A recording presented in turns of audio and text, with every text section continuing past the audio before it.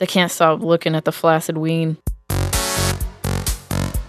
You're listening to the only podcast in the universe where clothing is optional, but pot is not. Broadcasting from FEMA Region 7, it's Bowl After Bowl with your hosts, Lorian and Spencer. Dame DeLorean, Sir Spencer Wolf of Kansas City. So when are we smoking some weed? We're not going to stand idly by and let you burn dirty wood, dude. Me baby. Did you see her breasts? I like mine. We're stoned. We're stoned. Stay stoned. Don't tell them we're high. Listen, we may be a little high. I mean late. Clothing is optional, but pot is not. I love Sir Spencer. Oh, the Bowl After Bowl guy? Sir Spencer and Dame DeLorean. They have some of the most soothing voices I've ever heard in podcasting. Here to soothe you for another one. It is Bowl After Bowl, baby. Tuesday night. Hope you're feeling all right on this beautiful May day, the second day of May in 2023. And this here is episode number 243. I'm Sir Spencer Wolf of Kansas City. And I'm Dame DeLorean. And you are hanging out in the bowl. Hopefully having a great time. You're having a great time. It's always a great time in the bowl. That's right. You can hear that. That's the sound of a great time being had right there. That's right. Another astounding pick. Thank you. Another astounding pick to cap off another astounding week. Oh, and what a week it has been. Got into a lot. We got into a lot. I actually took some notes this time around. Oh, very nice. Started last night even. Good work. I never get that big of a jump start on the thing, but yeah. So much to talk about. I want to congratulate Hog Story on their 350th episode last night. Tree Fitty. That Tree Fitty. And the boys over at Behind the Schemes for their 150th episode. 150. Some simultaneous anniversaries slapping. You gotta love them numbers. Epic. Good digits. Good digits. Good digits, fellas. And 250 right around the corner for us. yeah, we're coming up on it. 7 episodes away. So sometime in June, I guess. I don't know. Yeah, sometime in the near future. Counting is tough. Who wants to do that shit? Looking at calendars. Oh my goodness. Yeah, I've been fighting our refrigerator in the garage. Yeah. So you get this frost buildup in the back wall, like in the back behind the freezer section where the coils are. It's an old school fridge. It was my fridge in my house growing up as a child. So it's an early 90s model fridge from GE. And I don't know, I guess the defrosting mechanism just must be not working. Because I'll unplug it and let it thaw all the way out and then plug it back in. And as soon as it gets even moderately cold, it also frosts back up. And this blocks the airflow from the freezer where the cold air is actually created into the bottom fridge part where some of the cold air is supposed to be pushed to keep your lovely cans of beer and degenerate energy drinks cold. So that's been fun. Yeah, I just turned it completely off to let it... A couple of times. Yeah. And, yeah. Takes about, I don't know, 36 hours of sitting to thaw all the way out and about 8 hours of being plugged in to frost back up. Yeah, that stinks. Bad times, man. Bad times. So, I don't know. I don't know how to troubleshoot the damn thing. I'll figure it out eventually. On my list. You know my list. Oh, yeah. To-do list. To-do list. Luckily, everything in there is in an aluminum can, so it's not, like, super vital. Yeah, it's just the drink fridge. That's right. We've got our meat freezer rocking. That's all good. And then the upstairs fridge, working fine. You know, it's always nice to have overflow, but what are you going to do besides your best? Jiggle the handle till you figure it out. I had a kick-ass time last week at the old Brucerama. Oh my gosh, what a lovely evening. Yeah, we were looking forward to this for Couple months almost, probably. Yeah. It was weird how it came about because we were on a Bruce Campbell kick. Mm-hmm. And we decided to watch Bubba Hotep. And you love that movie. Everyone loves Bubba Hotep. Yeah. And so, just after that, I decided to look up Bruce Campbell's website. And lo and behold, he was going on tour for Bruce-A-Rama. Who would have known? Which is like a last fan standing trivia game hosted by the man himself, Mm-hmm. the Chin. So I looked up the dates, and he was coming to Kansas City. So, of course, I grabbed tickets. As one would. And just waited anxiously. And it was last Thursday. Was the beautiful Uptown Theater. The place is so awesome. Yeah. That place was built in the 20s, right? The roaring 20s. That sounds right to me. And it's got this Italian Renaissance decoration going on where the theater feels like you're in a courtyard somewhere in Italy, back in time, with all these naked or nearly naked statues and like fake shrubbery and twinkling stars on the ceiling. It's like you're outside. It's very cool. Yes, it's the type of theater they don't make anymore and haven't for many decades and never probably will again, unfortunately. Yeah. So it was awesome just to support that place. You said you had your proms there? Both of my proms were there, yes, indeed. Epic. Because my prom was at a golf club, which was lame. Well, can't win them all. My prom was still lame. It just happened to be in a cool place. Fuck prom. Yeah, prom. But yeah, so we wore our Behind the Schemes t-shirts. It was fitting. Bowl after bowl sticker on my jacket. Yeah. And, man, only the top 4 contestants got to go up on stage. Yeah, they had this audience participation trivia game where they had the questions up on a projector, and then you had like a short time frame to answer it, and you had to punch your answer A, B, C, or D to the multiple choice question. And then whoever answered the most right, the fastest, was the big wieners. Yeah, that was the key, was getting the answer in quick to get more points. That's right. But I am proud to say you and I both were in the top 50 out of a crowd of 700 and something people. That's right. So we were no slouches. Not too shabby. We were no slouches, but not quite the cut. Yeah, I didn't get every question right. There were some randos in there. Yeah, it wasn't all just Bruce Campbell trivia. It was also kind of like general nerd stuff. Yep.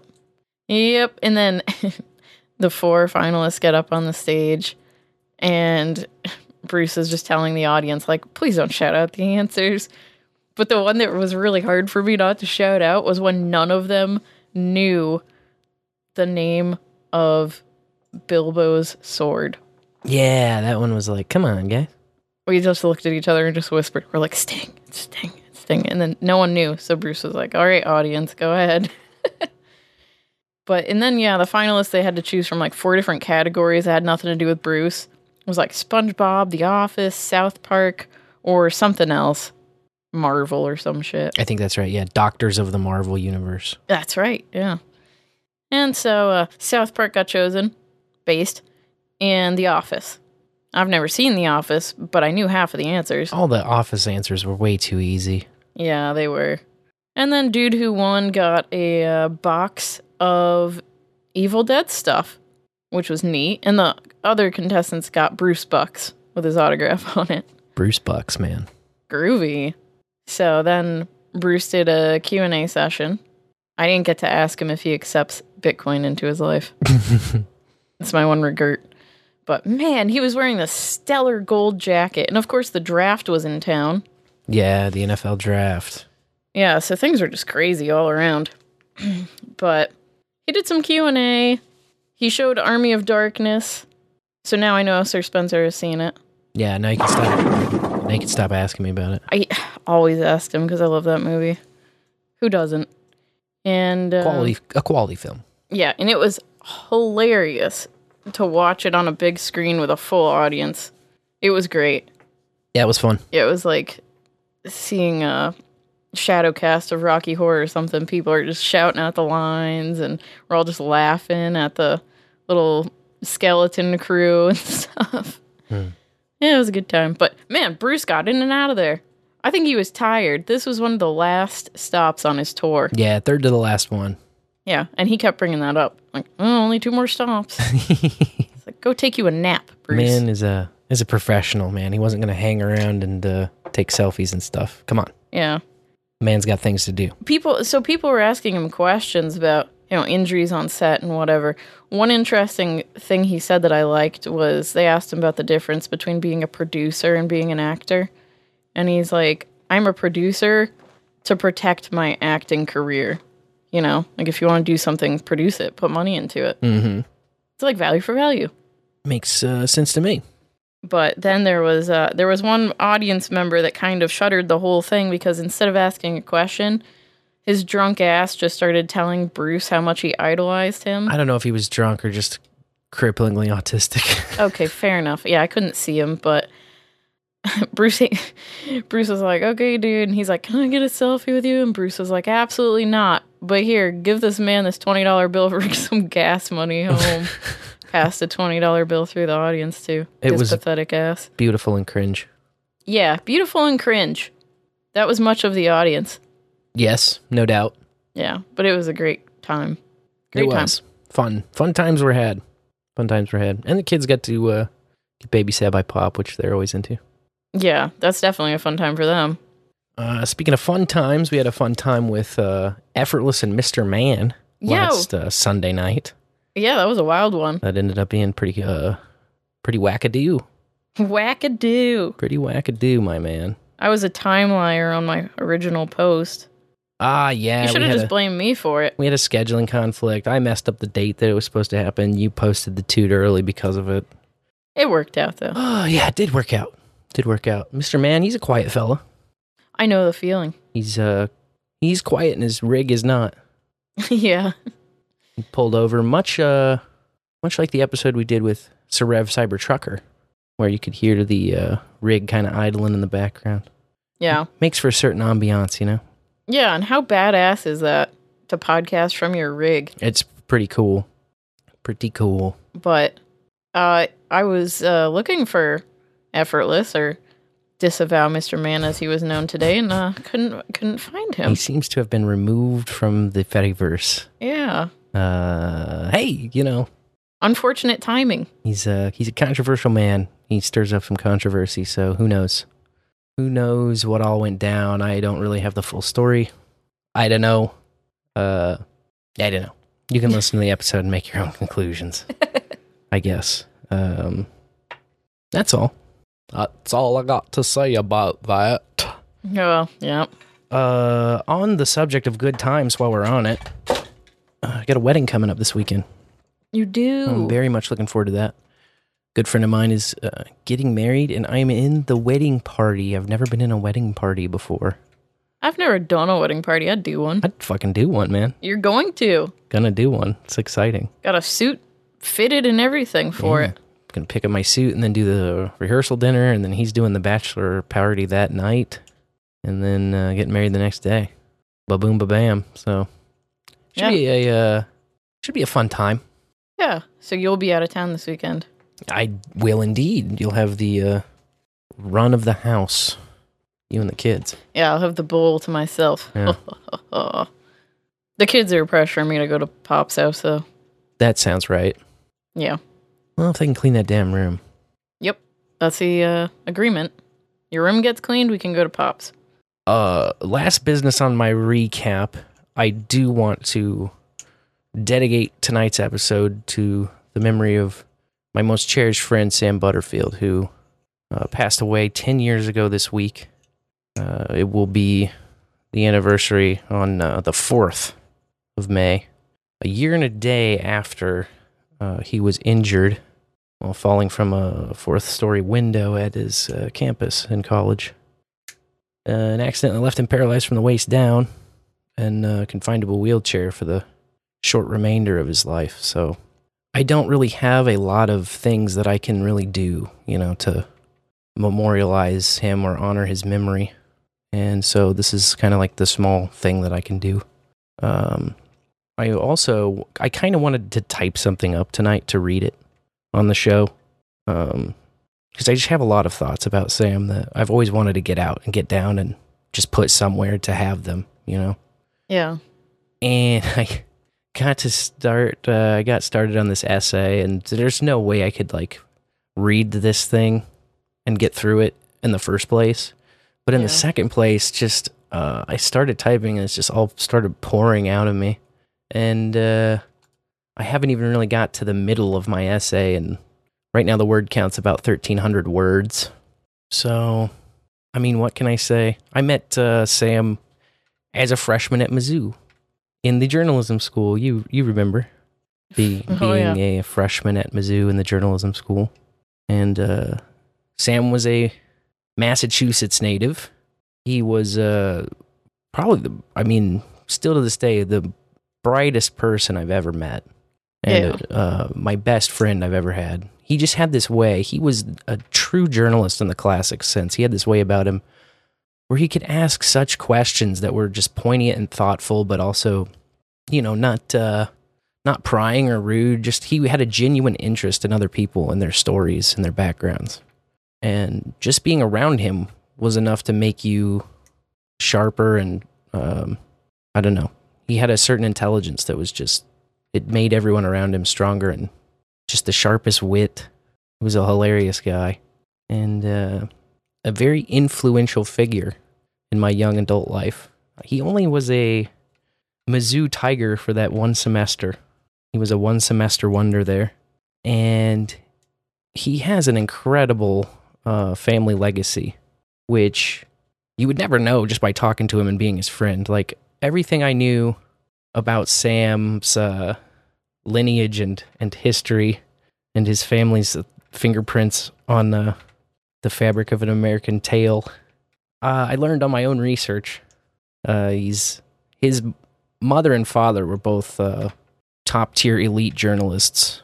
His mother, Elizabeth Marin, worked for the LA Times for, I think it was 30 years or something. She was the chief editor, chief correspondent, I want to say the chief editor or the director of the New England bureau for the LA Times for almost 2 decades. And his father was Fox Butterfield, who was a giant over at the New York Times, worked at various bureaus of theirs across the world, including in Saigon and Beijing and Boston, of course, and others. And was actually one of the members of the team at the Times that published the Pentagon Papers in 1971, for which they won a Pulitzer Prize in 1972. The Pulitzer Prize for Public Service that first listed most coveted Pulitzer. So Sam was, right from the jump, born into the elite and destined for greatness just by his birth alone. He's also a direct descendant of the co-founder of American Express, John Warren Butterfield. And that man's son, also his direct descendant, was the composer of the well-known bugle called Taps. That was Brigadier General Daniel Adams Butterfield. But like I said, you'd never know that talking to him directly, because he didn't really talk about himself often. He wasn't that kind of guy. He was always too busy like asking you what your story was. He was getting to know the people around him. It's funny because his mother was an alum of UC Berkeley. She got her bachelor's degree in history there and her master's in journalism. And his father was from a long line of proud Harvard grads, Harvard house, as he was growing up, and there was tremendous pressure for him to follow in those footsteps and go to Harvard. And he chose Mizzou, of all places, in the middle of the map, in the middle of the state, that one that everybody forgets on the coast, Missouri, my state. And it was only really because of Mizzou's unique positioning as being the world's oldest journalism school and still simply the best, if you read the hype, that it was even kind of tolerated. I remember Sam telling me that his father came to him at some point during his senior year of high school saying, "Sam, I don't think it would be the end of the world if you didn't attend Harvard. I'd be perfectly happy if you chose to study at Princeton or Yale." And Harvard, Princeton, or Yale were not among his colleges of choice, and he ended up coming to Mizzou, and he didn't fit in at all. He was not prepared for, he saw himself like maybe in a pair of overalls with one of the shoulders unbuckled, bumbling down some dusty road in the back of a pickup truck, sipping moonshine and tipping cows or something, some kind of a romanticized, idealized Midwestern experience. And instead, he landed at Mizzou, which was football, rah, rah, rah. People say M-I-Z to you, and you're supposed to say Z-O-U, or else you're like a really humongous social outcast, Yep.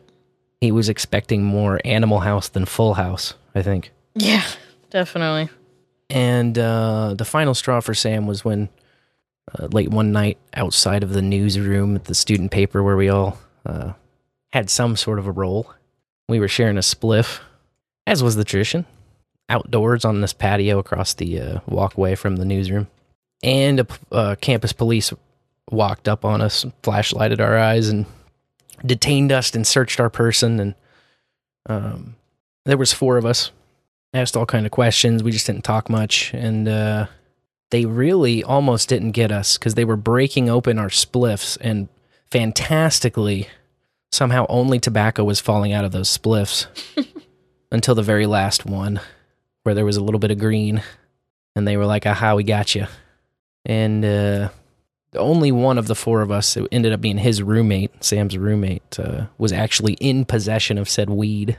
So they whisked him away and quickly got permission to search their dorm room while Sam hid under a blanket in my bed in the very adjacent dorm right across the hall from that.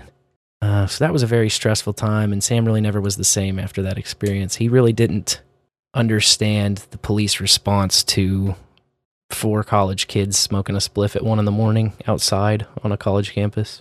He had grown up in a place where weed wasn't really that big of a deal. Yeah, it was decriminalized in Massachusetts. That's right. And so in a culture where that was just such a big deal and, solicited such a huge police response, I think it shook him pretty bad. And he decided that Mizzou was not the place for him. He was also, funny enough, the man who introduced me to LSD, the emperor of the psychedelics, LSD. And I'll never forget it. It arrived at the dorms, straight to his dorm room mailbox. We had to go downstairs in the lobby to check our mail. And one day he gets a greeting card from a friend back east.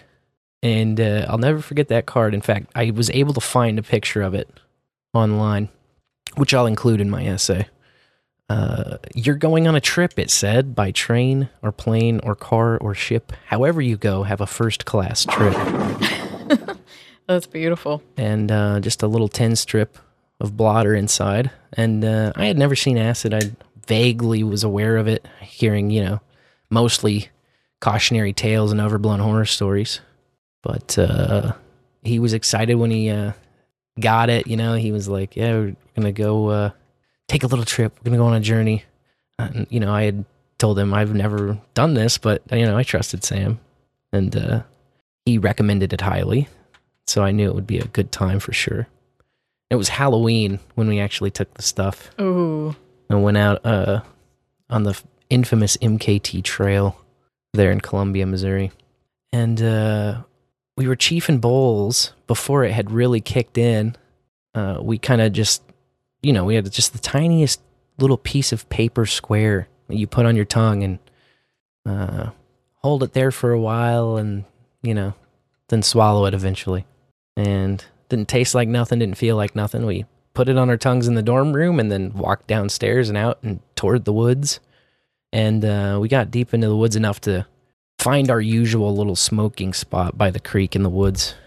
And just started chiefing a little bowl, as was the custom, waiting for the thing to kick in. And it had definitely not kicked in yet, but Columbia also has a really healthy hot air balloon tours company that's always like doing hot air balloon stuff.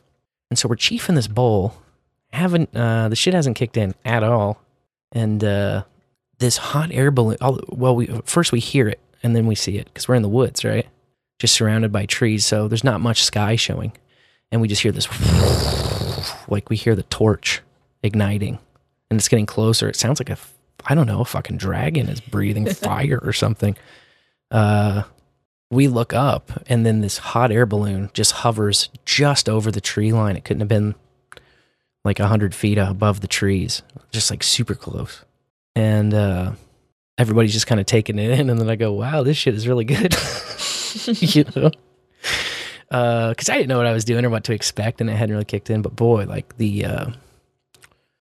incredible, I don't know, indescribable acid experience for those who've never been there and experienced it. It's really not something that really can be described in words succinctly. Many have tried, artfully so, but it definitely changed my perspective on many, many things, and was something I was very grateful for. I had such a fun time, and I took to it so naturally and easily that Sam was very convinced that I had been on many trips before, and that I had just been bullshitting him about never having tried it. Meanwhile, he was still kind of in a weird dark cloud type of situation because the whole weed thing had happened to us maybe 3 weeks before, something like that. So he definitely had a cloud hanging over him during it, but you know, he was really good at not letting that permeate into other people's experience. And even at the end, he was, I don't know, he kind of kept it close to his chest, if you will. Yeah. He moved back home and ended up going from one of the most normie colleges in America to one of the most edgy, wild fruitcake colleges, which is Hampshire College in Amherst, Massachusetts, Western Massachusetts. If anybody is familiar with the meme Trigglypuff, the enormous woman in the problem glasses that starts freaking out at some campus lecture, Trigglypuff. Google it, you'll know Trigglypuff. She was a Hampshire student. That's Hampshire College right there. And so he went from one extreme to the other. Sam was always about extremes, and he always lived absolutely out loud and large. And, you know, I was thinking of all, if you accumulated all of the time, all of the hours, minutes, and seconds that we had actually spent together in the same space, I don't know if it would add up to more than maybe 2 months cumulatively, you know, over my lifetime. But regardless of that, he's the best friend I ever had. And had we had an actual wedding and had he still been around, he would have easily been my best man. And I still think of him often. We actually I got to pay my final respects 2 falls ago. We tracked down his final resting place, which is at the family summer home out in the Glades. And they have just a nice little memorial for him set up there with these round beach stones. If you are familiar with the East Coast, then you'll know that some of these shorelines have these beautiful round flat pebbles, and there's just like beaches of them. There's like hundreds of thousands of these stones in certain rocky beaches. And so just a few of those kind of in a circle. And we met with the mother of his best friend, who was watching over the summer house at the time while his parents were away. And she said, yeah, you can take one of those stones. I'll just grab more from the beach. You know, they're all over the place. So it's a nice, smooth, black, round stone. And I keep it with me all the time. And definitely keep memories of him all the time. They just were coming to me really strongly, starting maybe a month to 6 weeks back, which, you know, often I think of Sam, but not this intensely, and not, I don't know, it was just with an overwhelming intensity that I thought, man, something is different. And so I went digging in, and sure enough, the 10-year anniversary of his passing was upon us. And somehow, even though I didn't really know that consciously, I still knew it subconsciously. So I'm working on this essay, and I wanted to dedicate tonight's show to his memory. And yeah, he lives on in our hearts. Definitely, yeah. The hearts of all of us who were so insanely blessed, so immeasurably lucky to have known him. A good man. I wish I could introduce my kids to him. He would have been 33 this year as well, just like me. So cheers to you, Sam Butterfield. Cheers, Sam. A large part of why we named our second son Sam. Yes, indeed. Yep. I'm grateful I got to meet him. Me too. He came back to Missouri about a month after I met you. Yeah, we had a little trip to KC together during that time. That's when you realized I was the one. Yeah. But then we all took a trip together too. That was my first trip. We did indeed. Yeah, it was a great. I remember one of that. I think it was that night actually, your first trip, and he came with. He always could get the crispiest, just the best acid around. Kind you just need one little tiny bit of, and then you just have like the most blissful experience. And again, I don't know how, but just this knack for that magical time between when you take the shit and when it actually takes effect. We started this time in my apartment because I was not living in the dorms any longer, thank God. And we walked down outside the ground level, walking down the sidewalk, and there was a big parking lot right next to my apartment complex. And then there was this dusty ass car in the parking lot, and somebody had finger drawn the message, "Hi Sam," with a big smiley face, and in the back window. And it was clearly just, somebody said, "Hi Sam." It wasn't directed at him. And yet at the same time, we all knew it was, and just looked at him and was like, man, this shit kicks in fast. So cherished, treasured memories. I'm trying to get them all down because he deserves it. Definitely.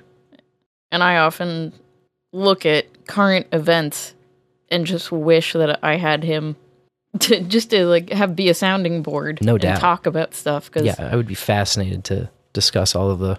2016? I mean, he missed the whole Trump wave. He missed the whole COVID nonsense. He missed a lot of really wild times in American history that he would have really had a lot to say about. Definitely. Yep. He's missed every day. No doubt. Yeah. But anyway, appreciate you bowlers for sharing these times together and sharing our memories of Sam. And sharing with us the value that you receive from the show. We each week sit down and we try to put a good deal of value into it. And, we're part of a little clan that has found that value for value is a great lifestyle and is a way forward. And we are actually proud to count ourselves among all of the other shows that do it. Not least of which, of course, we're the pioneers. Adam Curry and John C. Dvorak of No Agenda, who we really got this whole format from in the first place. And yes, we may have brought our own style and flair and different thingies to it, our own personal touches. But really, we stand on the shoulders of giants when it comes to this whole model and the implementation of it, especially nowadays on the podcasting 2.0 rails with Lightning as the back end. And it just boils down to a really simple concept. Digital content wants to be free. So it is. And you can listen to it and try it out and experience it and decide for yourself. Do you get any value from that? And each week we just remind you to reconsider that. And if you have gotten value, to return that in some form. We're not begging for your money necessarily because there's so many different ways to return value. But we do like to thank all those who send their treasure right up here in the front section of the show, just to kind of give thanks and express gratitude, because it really is all of you who keep this thing going. You keep the servers paid for and the website hosted and all the different infrastructure, the digital infrastructure that we really need to keep Bowl After Bowl alive and rolling at you every Tuesday night. And you deserve our thanks, and that's why we give it to you, including... we did see some things hit the PayPal this week. That button can be found, by the way, at the bottom page of any site or any page. The bottom of any page. Good Christ. Can I get it out? Bottom of any page over at bowlafterbowl.com. There's a little button. Click to donate. And that's what Kevin S. did. In fact, he set up a recurring donation for $5 a month. And that hit yesterday. We appreciate that very much. Yeah, thanks, Kevin. Kevin S. of the... mid-coast of California. Keeping it real over there. And we also just got a late slide in and a happy Token Tuesday, y'all. From Sir Scandinavian? That's right. Sir Scandinavian coming in. $20. Thank you very much, sir. Thank you. Sir Scandinavian. He did leave a note as well. He says, happy Token Tuesday, y'all. Well, happy Token Tuesday to you as well up there in the Great White North. Appreciate you, brother. And that's the PayPals right there. We also have these lovely new things called Boostagrams. We mentioned earlier the Podcasting 2.0 on Lightning Rails. If you use yourself a modern nude podcast app, then you can send fun little messages in real time. We call them Boostagrams, and you can hear them hit the live show with those bowling pins crashing in the background.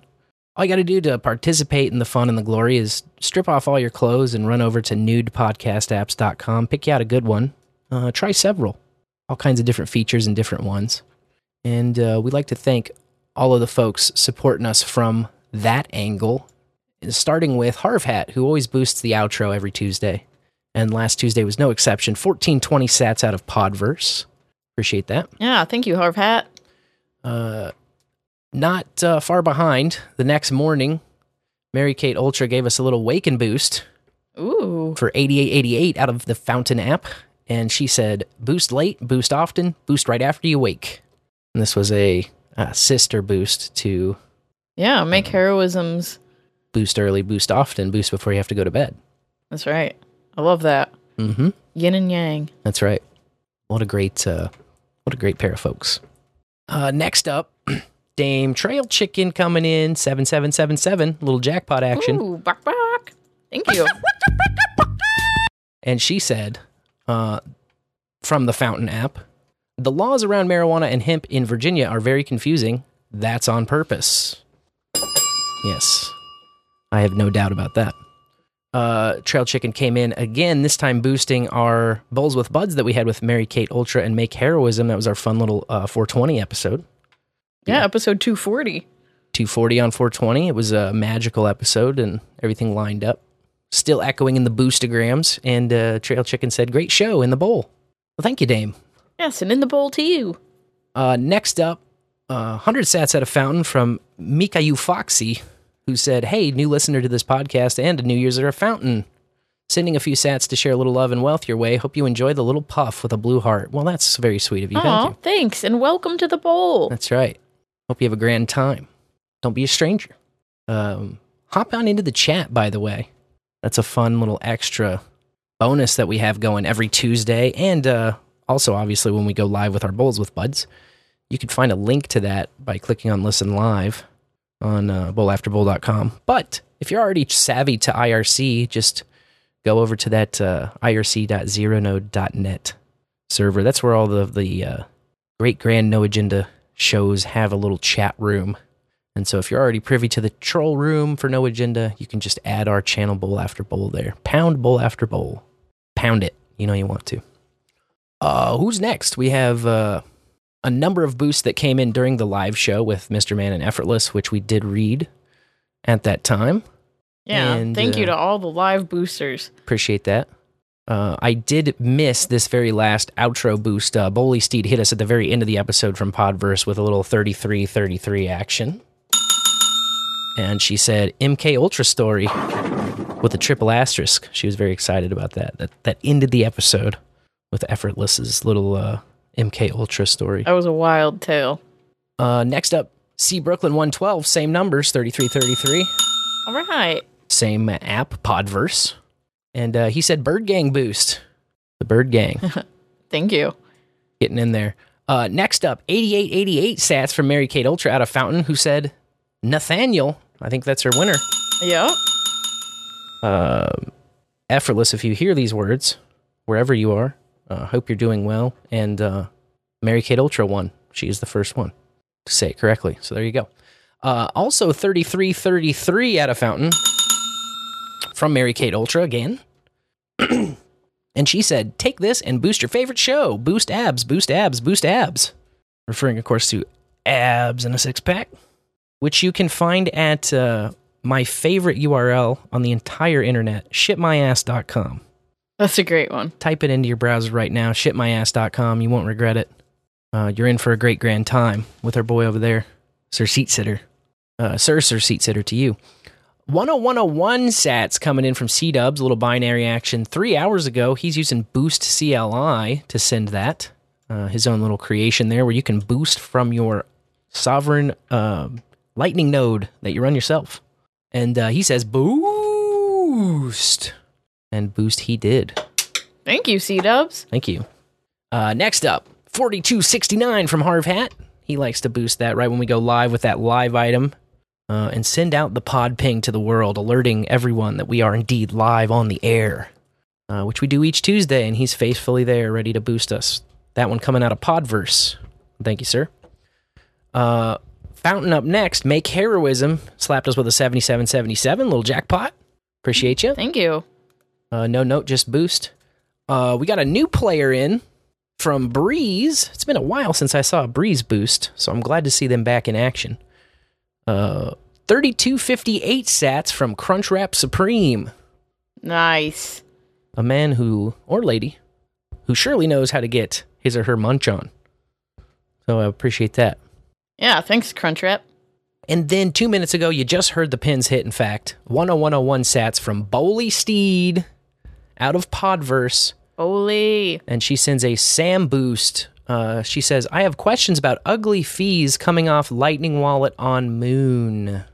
Ooh. Interesting. There's a couple of wallets, Moon and Blue, that I don't have a lot of firsthand experience with. I've used them both a tiny bit, but I generally lean on my own node and connect to that when I'm away from my home via Zeus over the Tor network.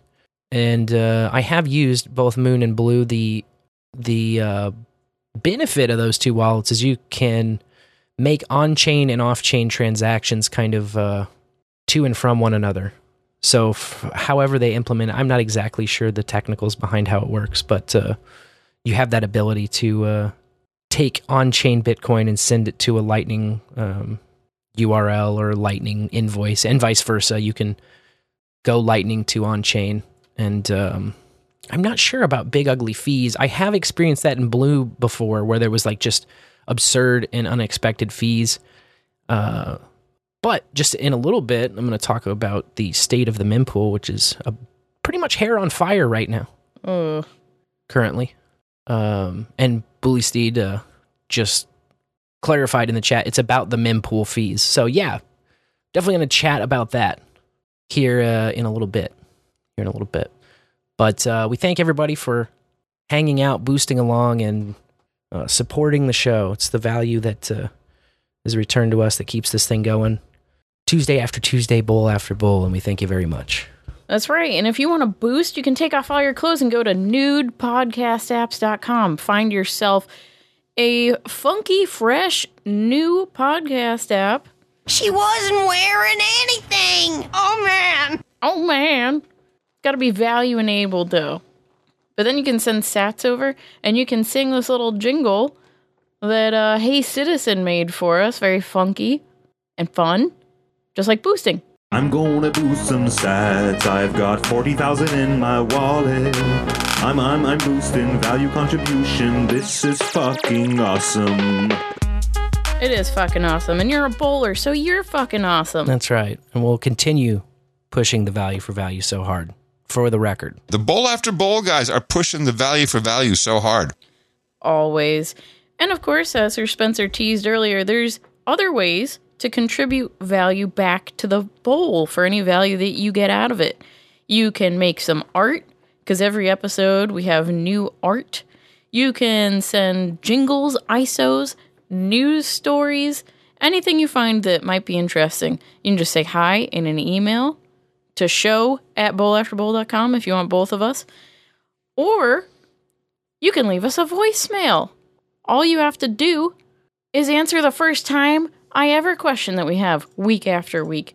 And this week, we want to hear about the first time you ever found a prize in a cereal box. So just pick up your phone and call 816 3607-3663 and the play your voicemail on. Bowl after bowl. That's right. We don't screen them, we just play them. And if you're voice shy, you can send a text message or a picture. We love pictures.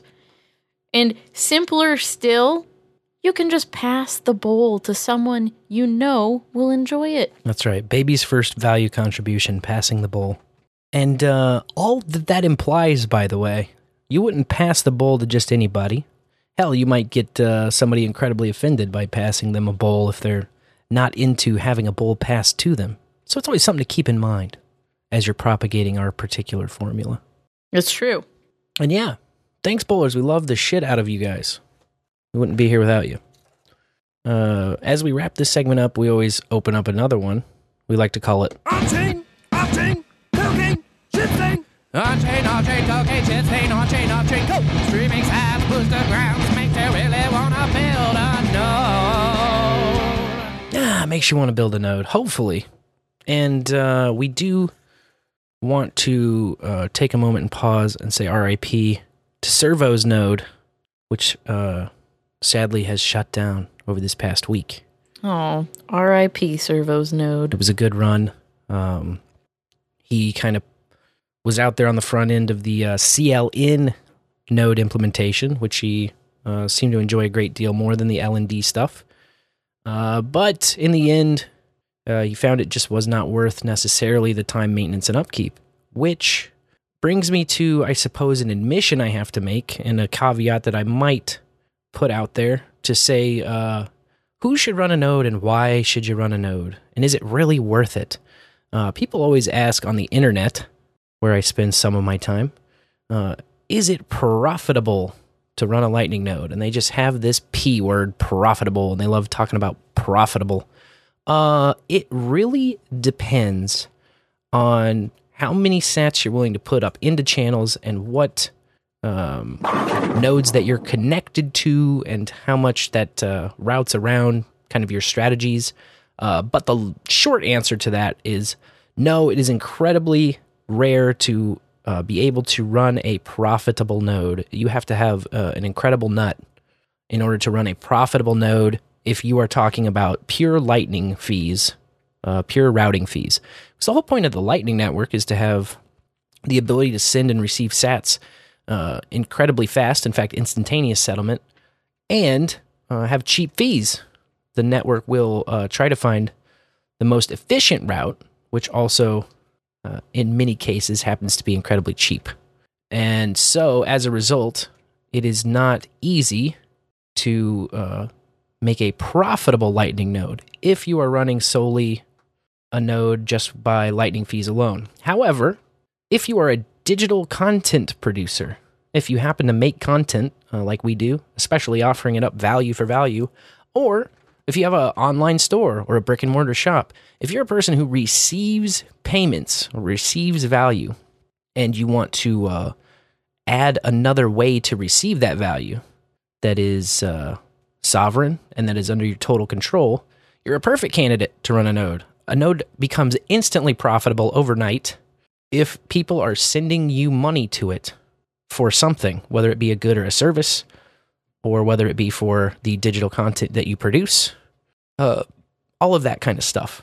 I have found personally that just on routing fees alone, I am able to, at the very least, break even with my own node operation. And, I have a modest amount of corn deployed to my various Lightning channels, but you have to kind of find those nodes that really do send and receive payments.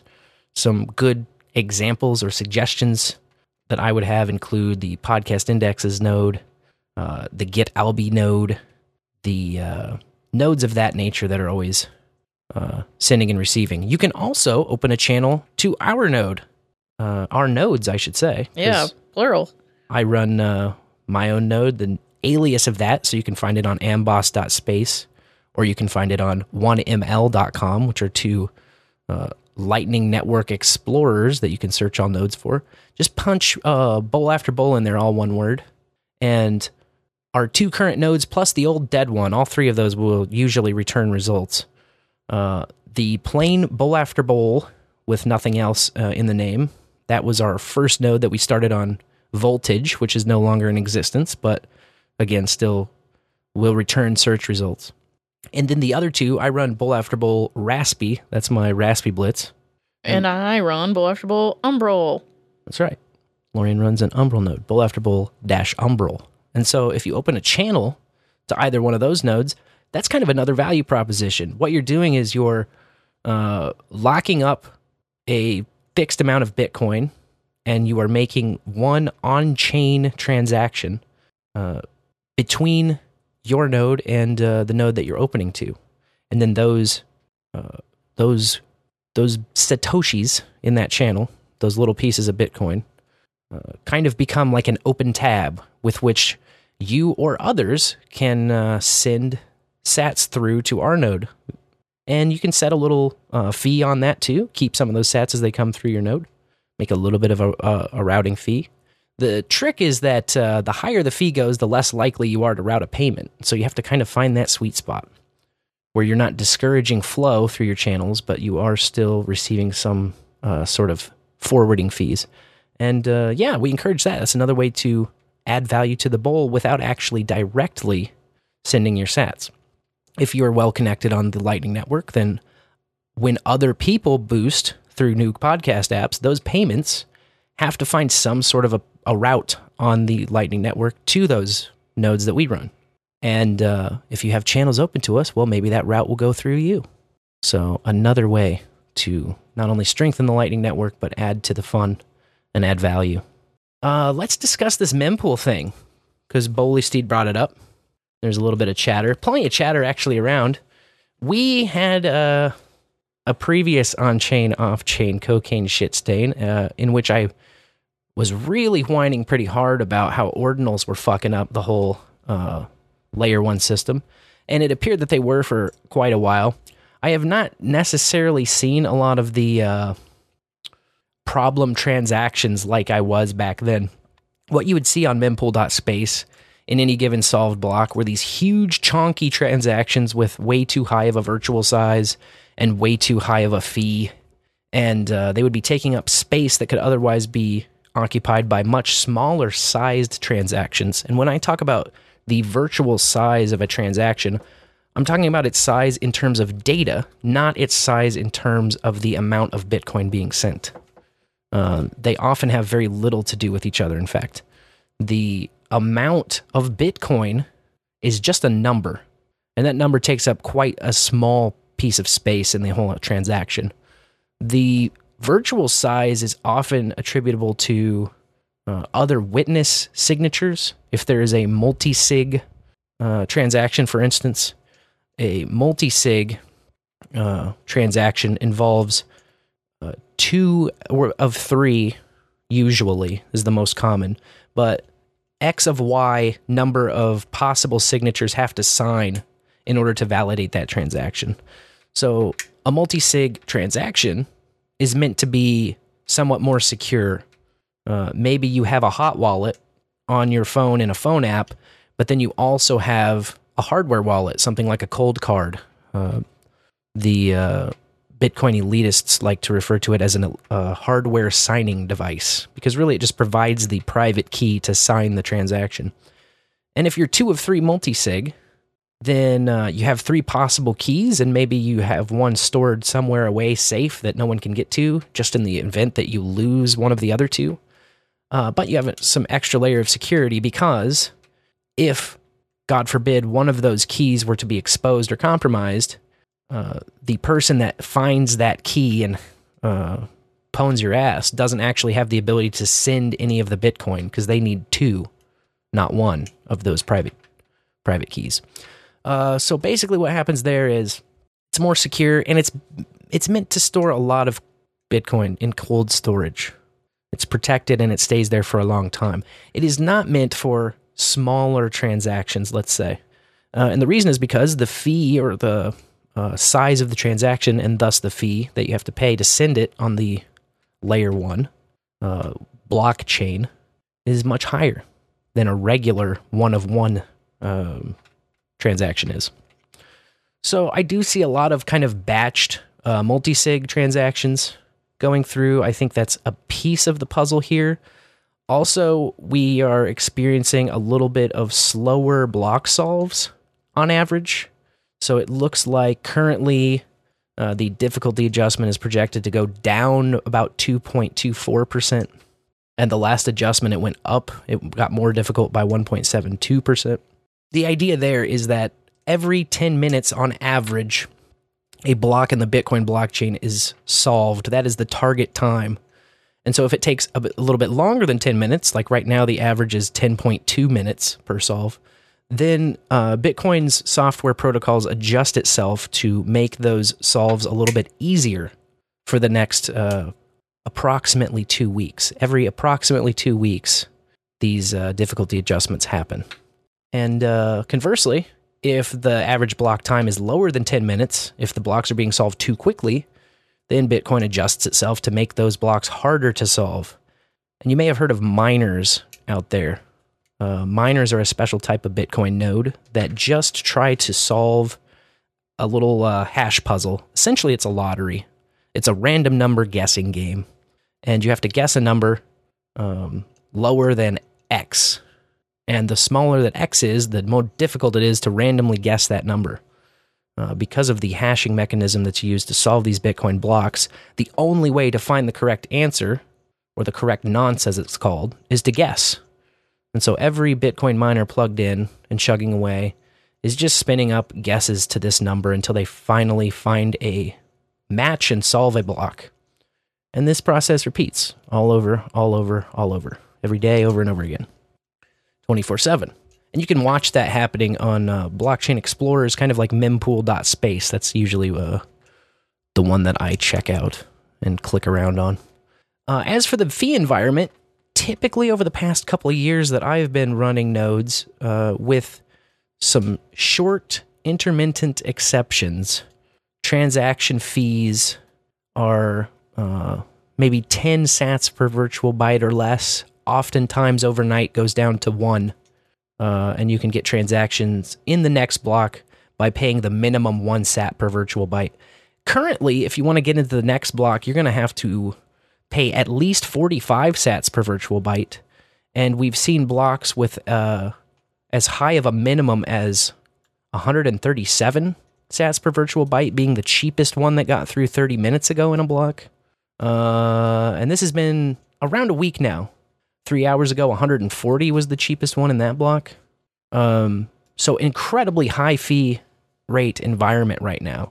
What that means is if you want to send a transaction on the layer 1 blockchain of the Bitcoin network, you're going to have to pay a very high fee, relatively, or you will have to wait a longer time. The absolute minimum no priority recommendation for transaction right now is 10 sats per virtual byte. And this is relevant if you run a Lightning node, mainly in just opening and closing channels.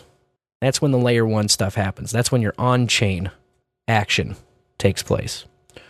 But the nice thing about running a node in these high-fee environments is if you have open channels, then you have on-chain Bitcoin, which becomes the real cocaine in these high-fee environments, because that can be easily sent and received over the Lightning Network, which is not beholden to the layer 1 fees.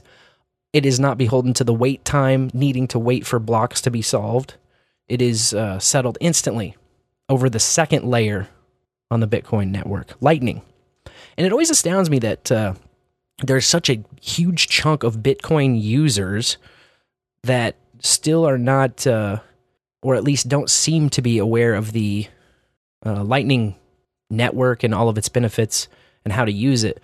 And I say that it seems that way just by observing the blockchain and seeing some of these fees that get through and wondering, okay, why the hell would somebody send, 50,000 sats on a layer 1 transaction and have to pay so much money for it? Oof.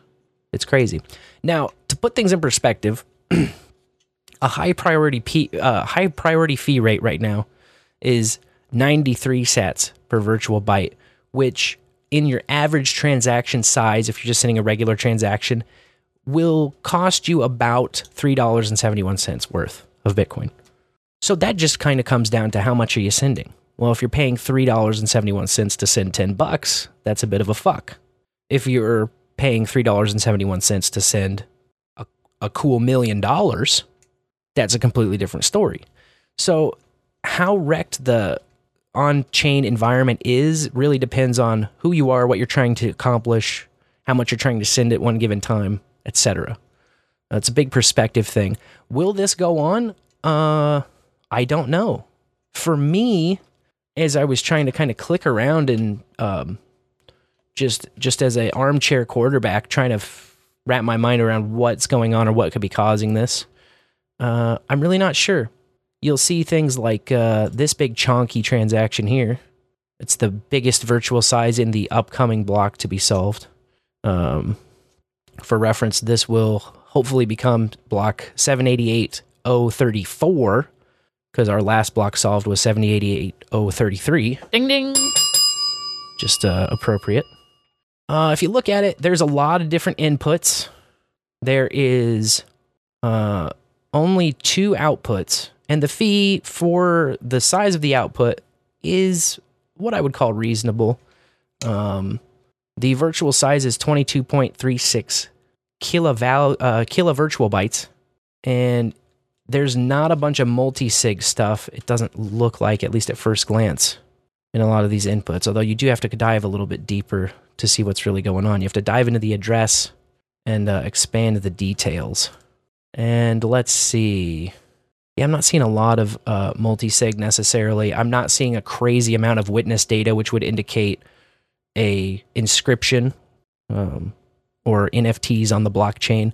That fad seems to have really died out. The wind seems to have gone out of those sails.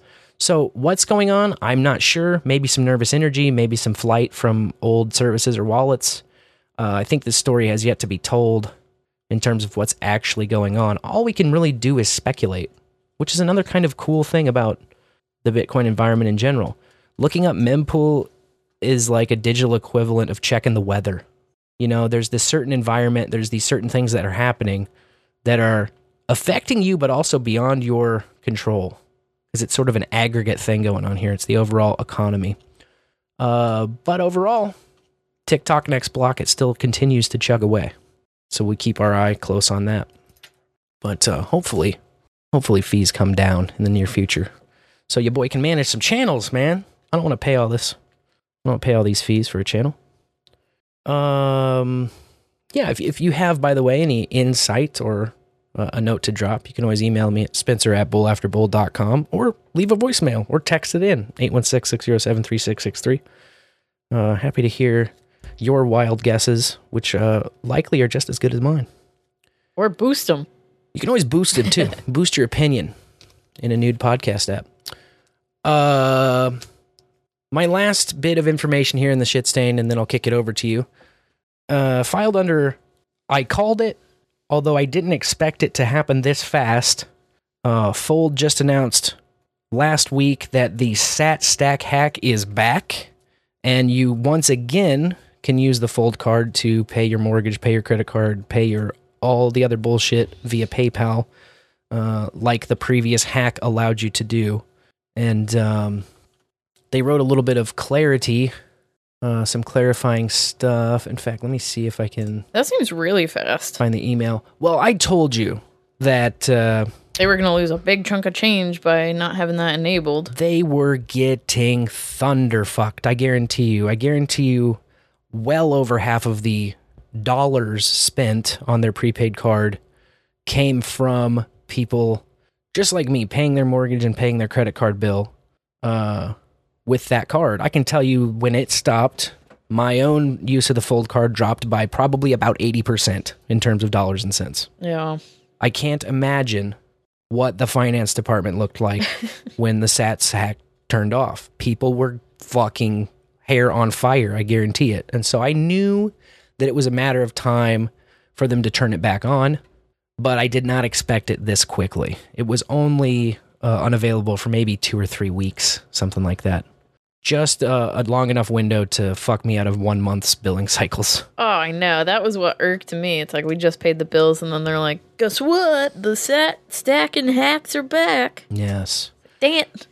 The ultimate stack hack, according to their blog here at fulldab.com. What?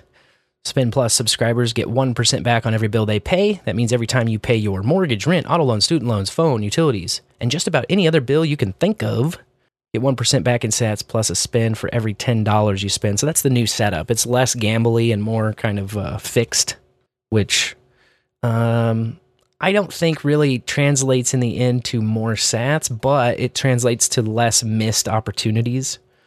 I don't open my app and go, oh, fuck, I forgot to get my rewards back, you know?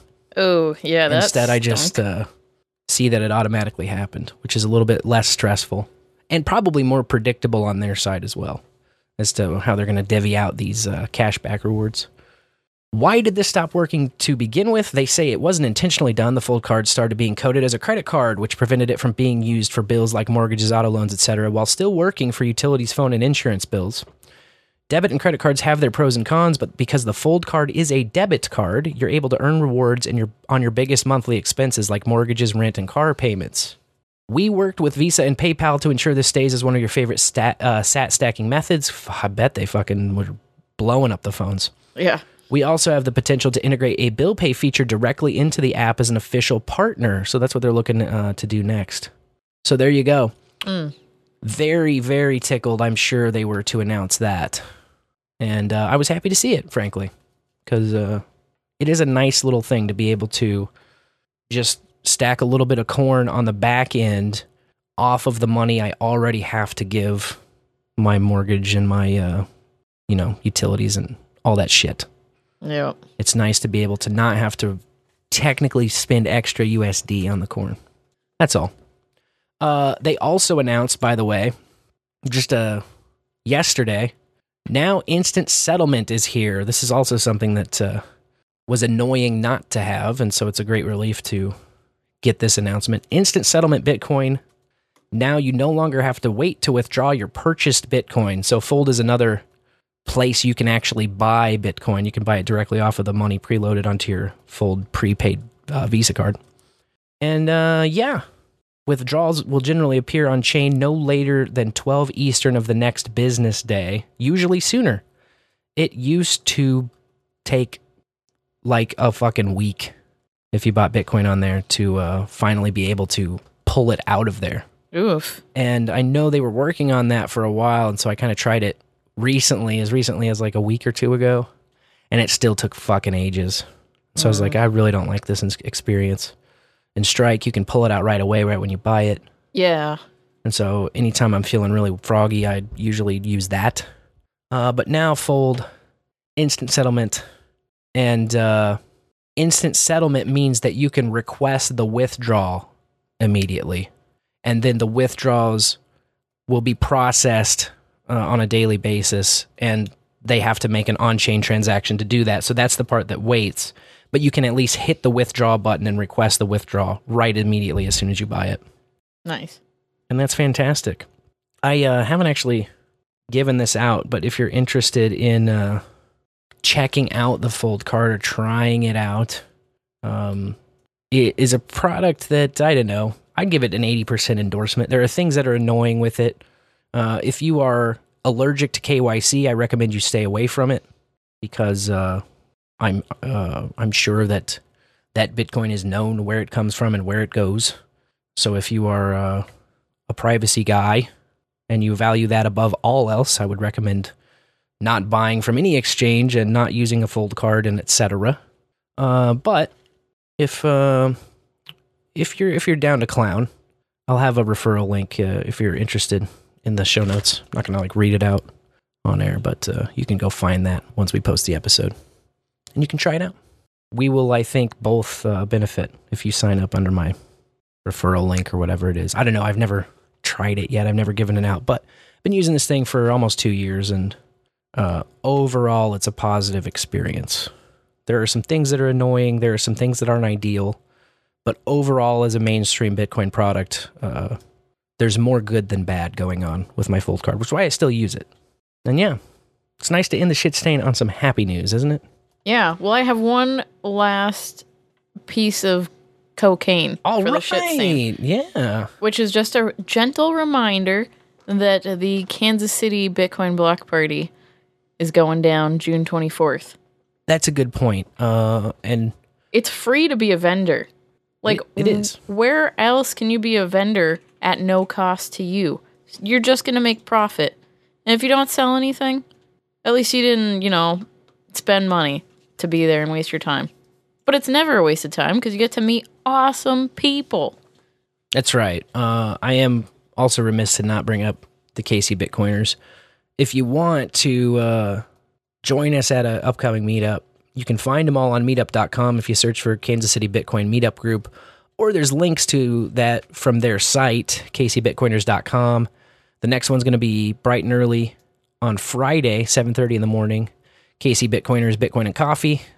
Because of my work schedule, I won't be able to make that one. They had one earlier tonight at the bar in Mission. And because of your work schedule, didn't make that one. Still in doubles, so I didn't make that as well. But I hope to attend on May 18th. That's a Thursday for the Beers with Bitcoiners at Chicken and Pickle, which are have been pretty well attended as of late. So it's always a fun time. Check it out and come meet some Bitcoiners here in KC. Chicken and Pickle, a good family spot?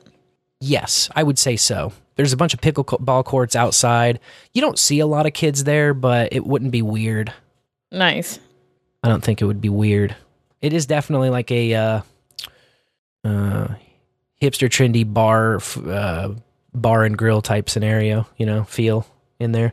But their food, they have high quality food. Nice. Do people bring their dogs there? Do they have like a doggy patio? Probably. I didn't notice any dogs when I was there, but there was just so many goddamn people. There probably was a couple of dogs. It's hopping. I would say, though, more likely people go to Bar KC with their dogs because it's not that far away. And it is a actual dog bar. Oh. That's more designed for that. Wow, dog bar. Yeah. Let me take you to a dog bar. Bar KC. So you got the bar, you got Bark, you got KC. It's like there's a lot going on there. Clever name. Interesting. I've never been there, but I've read about it. Oh, you got 3 dogs. You ought to check it out. I don't drink with my dogs. I used to. Back when that was convenient to do. Yeah. Anyway, that wraps my segment. I appreciate you adding a little bump there at the end. That was nice. Yeah, you're welcome. Now it's time for Top 333. All right. Crazy headline caught my eye. Uh-oh. Yesterday, in fact. And that was that a New York Police Department detective died after spending 33 years in a coma after a shooting. Or after being shot, I should say. He was shot in 1990. So he's been in a coma longer than you and I have been alive. That's crazy. Well, what day in 1990? Well, January 1990. I think it was like the 26th or something. That predates me. Yeah, he was 27 years old when he was shot in the head while washing his car. Oh my God. 3 teenagers came up on him and wanted to rob him of $20 so they could play in their local basketball tournament, I guess, is as the story goes. And he didn't die when he got shot in the head. He just was in a coma. And his son was 5 at the time. So he's grown up his whole life with dad in a coma. And now he's finally laid to rest. The son said in these stories that he would kind of react to families' voices when they were around with, smiles and chuckles and laughter, but it's tough. The thought of spending 33 years in a coma is very freaky to me. That's a lifetime. Yeah, it is, definitely. It's crazy. It's not like but yeah. Let's just say if I was in a coma in Minecraft, I would hope that someone who loves me dearly would just shoot me in the head again. Instead of me like living Yeah. on tubes and stuff. Let's say Asleep. maybe my max of that is one of each of the seasons. And if it's been a whole year, then let's say we're done. But I don't know. That's just me on the outside looking in saying, fuck that. Yeah. I don't know. It's horrible. You know what's not horrible? We did get a boost from Hey Citizen 6969. Hey, Citizen. 69, dudes! That's out of Podverse, and he just said, hey, sup, guys. Oh, sup, Hey Citizen. Cheers, brother. Another 33 in the news. Cope Thunder exercise is back in Philippines after 33 years. I guess they revived this little exercise plan to combat China's growing military. Sounds like all bad news. And this is going on right now. It started on May 1st, and they're going for 12 days. It'll be done May 12th. I thought Cope Thunder was a very strange name, but there's no real explanation to why it's called that. That's interesting. I thought Cape Thunder would have made sense. You know, like, oh, we're going to Cape Thunder. There used to be Cope courses in the Scouts. No. So I associate it with the Scouts. It's like a rope course.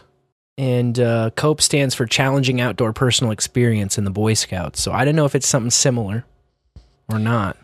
I don't know. This is Cope Thunder, and these are pilots, you know, with the Philippine Air Force, just practicing their tactics. Interesting. So the drill started yesterday, the same day that the Philippine President, Ferdinand Bong Bong Marcos Jr., Bong Bong. Yeah, that's his little nickname. That's a great name. Bong Bong, double the bong. Hit it. Wow, didn't even cough. That's amazing. Bong Yep, Bong. It was a ghost hit. Oh, shit. Oh, there it is. Oh, shit. Well, Bong Bong met with the Dusty Man from our White House, Biden, yesterday. So, you know, Cope Thunder exercise and that meeting kind of coincided. Bong Bong met with Ding Ding. Yeah, exactly. Bing Bong. So in less than a year, America and the Philippines have agreed to expand our American basing over there to 4 new sites. Hot damn. And, you know, it kind of projects the American power onto nearby Taiwan, I think is what's going down here. I see. So, moves. Making moves. Some flexing going on. At least 18 people are dead and 33 injured after a bus plunged off a cliff in Mexico. Holy shit. Now, this reminded me of a 33 story I had before where a bus drove off a cliff in Mexico and 33 people were injured. They were migrants. But in this case, the bus was carrying tourists on a 220-kilometer trip from Guadalajara to Guayabitos, and all of the passengers were Mexican nationals. Now, there's no known cause of the accident yet. Damn. Sounds like a bad time. So how you get around in Mexico? You can't take the bus. Sure can't hitchhike. You just don't take the bus for sure. Yeah. Pretty soon we'll see 33 buses crashing off cliffs in Mexico at this rate. Because that other one was, I think, this year. Yeah, So maybe it's part of their culture. Maybe Oh. we're being insensitive. sacrifices must be made. That was insensitive. Horrible story. A Kentucky mother was sentenced to 33 years in prison after her 2-year-old son died from ingesting fentanyl. Ah, Jesus. Yeah. She's a double first name character. Lauren Ashley Baker. And it was confusing because some articles called her Ashley and some articles called her Lauren. And only in the local news was I able to connect it together. Oh, she has 2 first names. So some journalists are getting it twisted and thinking that her middle name is her first name. Interesting. Unless they know her personally and she chose to go by her middle name. But anyway, it was a horrible story where the boy's father came home and she was passed out in the chair nodded off, I guess, and the son was already gone in her lap from just dipping into her drugs while she was passing out. Shit. And she was 35. And she told detectives that she spent her whole stimulus check on fentanyl and was sharing it and selling it. Good googly moogly. So, yeah, the police report said that when they came in, it was all over the place, and there was Narcan that had been attempted to be administered. So it sounds like a mess. Goddamn awful. Yeah. Tragic. And this is the Kentucky County's first murder conviction for an overdose death. So it's tragically historic also. But that's methed up. It is methed up. I mean, the punishment of losing your own child already at your own negligence and lack of responsibility, and then stack 33 years on top of that in prison. It's horrible. It's very sad. I don't like reading stories like that. But I have a final top 33 story to pick us all back up, because couldn't end on that note. Thank you. Crashing buses, children dying. The Minnesota Senate voted 34-33 to legalize recreational weed. Nice. Got that 33 in there. Rock on. Smoke on. Mwah. Hilariously, all of the Democrats voted yes, and all of the Republicans voted no. It's so silly. It's very silly. So, there are so many great conservative arguments to the repeal of prohibition. It's not even funny, especially when you talk about freedom and harm reduction and fair market enterprise and keeping it away from children, shortening the government's overreach, all the things that the Republican Party claims to be for, until it comes up with weed. LMAO. Really? Well, not that the Democrats are any angels about it either. Yeah, all these politicians, they're all just a bunch of sluts for authority. It's true. But the uniparty. Mm-hmm. So here, there were several differences between the Senate bill and the companion version that passed in the House. So there will be a House-Senate conference committee convening. They just appointed the members of it today, and that committee will have to reconcile the differences between the House bill and the Senate bill. And then the House and Senate will both need to pass this updated language bill, and then it'll go to the governor's desk. I usually don't report on weed bills until they make it to the governor's desks, just because there's so much, when they're changing things around and whatever, who wants to read 50 different versions of a bill, just give me the final one. I'll break it down for you. Word. Not to mention, both versions of this bill, the House and the Senate versions, were over 300 pages long. I did skim them, though. I looked for the things that were important to me, like expungement, which was written in, and home grow, which was also in there, up to 8 plants. And that seemed the same in both versions, which is very cool, I mean, it should be unlimited, but we'll take what we can get. Yeah. Baby steps. That's right. We call it. It's a step in the right direction after all. After all, it's a step in the right direction. It's a step in the right direction after all. A step in the right direction. Now, some big differences here is that the Senate bill would allow folks to possess 5 pounds of flower at home, but only 2 of those pounds can be from sources other than home grow, which is kind of silly. Like, who cares where the weed came from? The government, I guess, just another reason to fine you. Of course. But then the House bill limits possession to 1.5 pounds, no matter the source. So 5 pounds sounds better. Yes. Should be no limit on what you can have. They don't have a limit on how much alcohol I can keep in my house. Why are you going to tell people you can't stash They just got to control shit. They can't let it go. They can't let it go. They can't just repeal prohibition. Another difference was that the Senate tax rate was 10% and the House tax rate was 8%. Both kind of high. Mm-hmm. But, root for the lower one. Hope that the committee is like, let's just slide like 5% in there. That would be cool. We did get a quote from the taxes. Wow, I am really high. Really high. But not the worst we've seen, that's for sure. True. Social equity plays a part in here with, the first dispensaries to open would be those that are social equity applicants that got the highest score for being the most oppressed. And then there's a ban on vertical integration.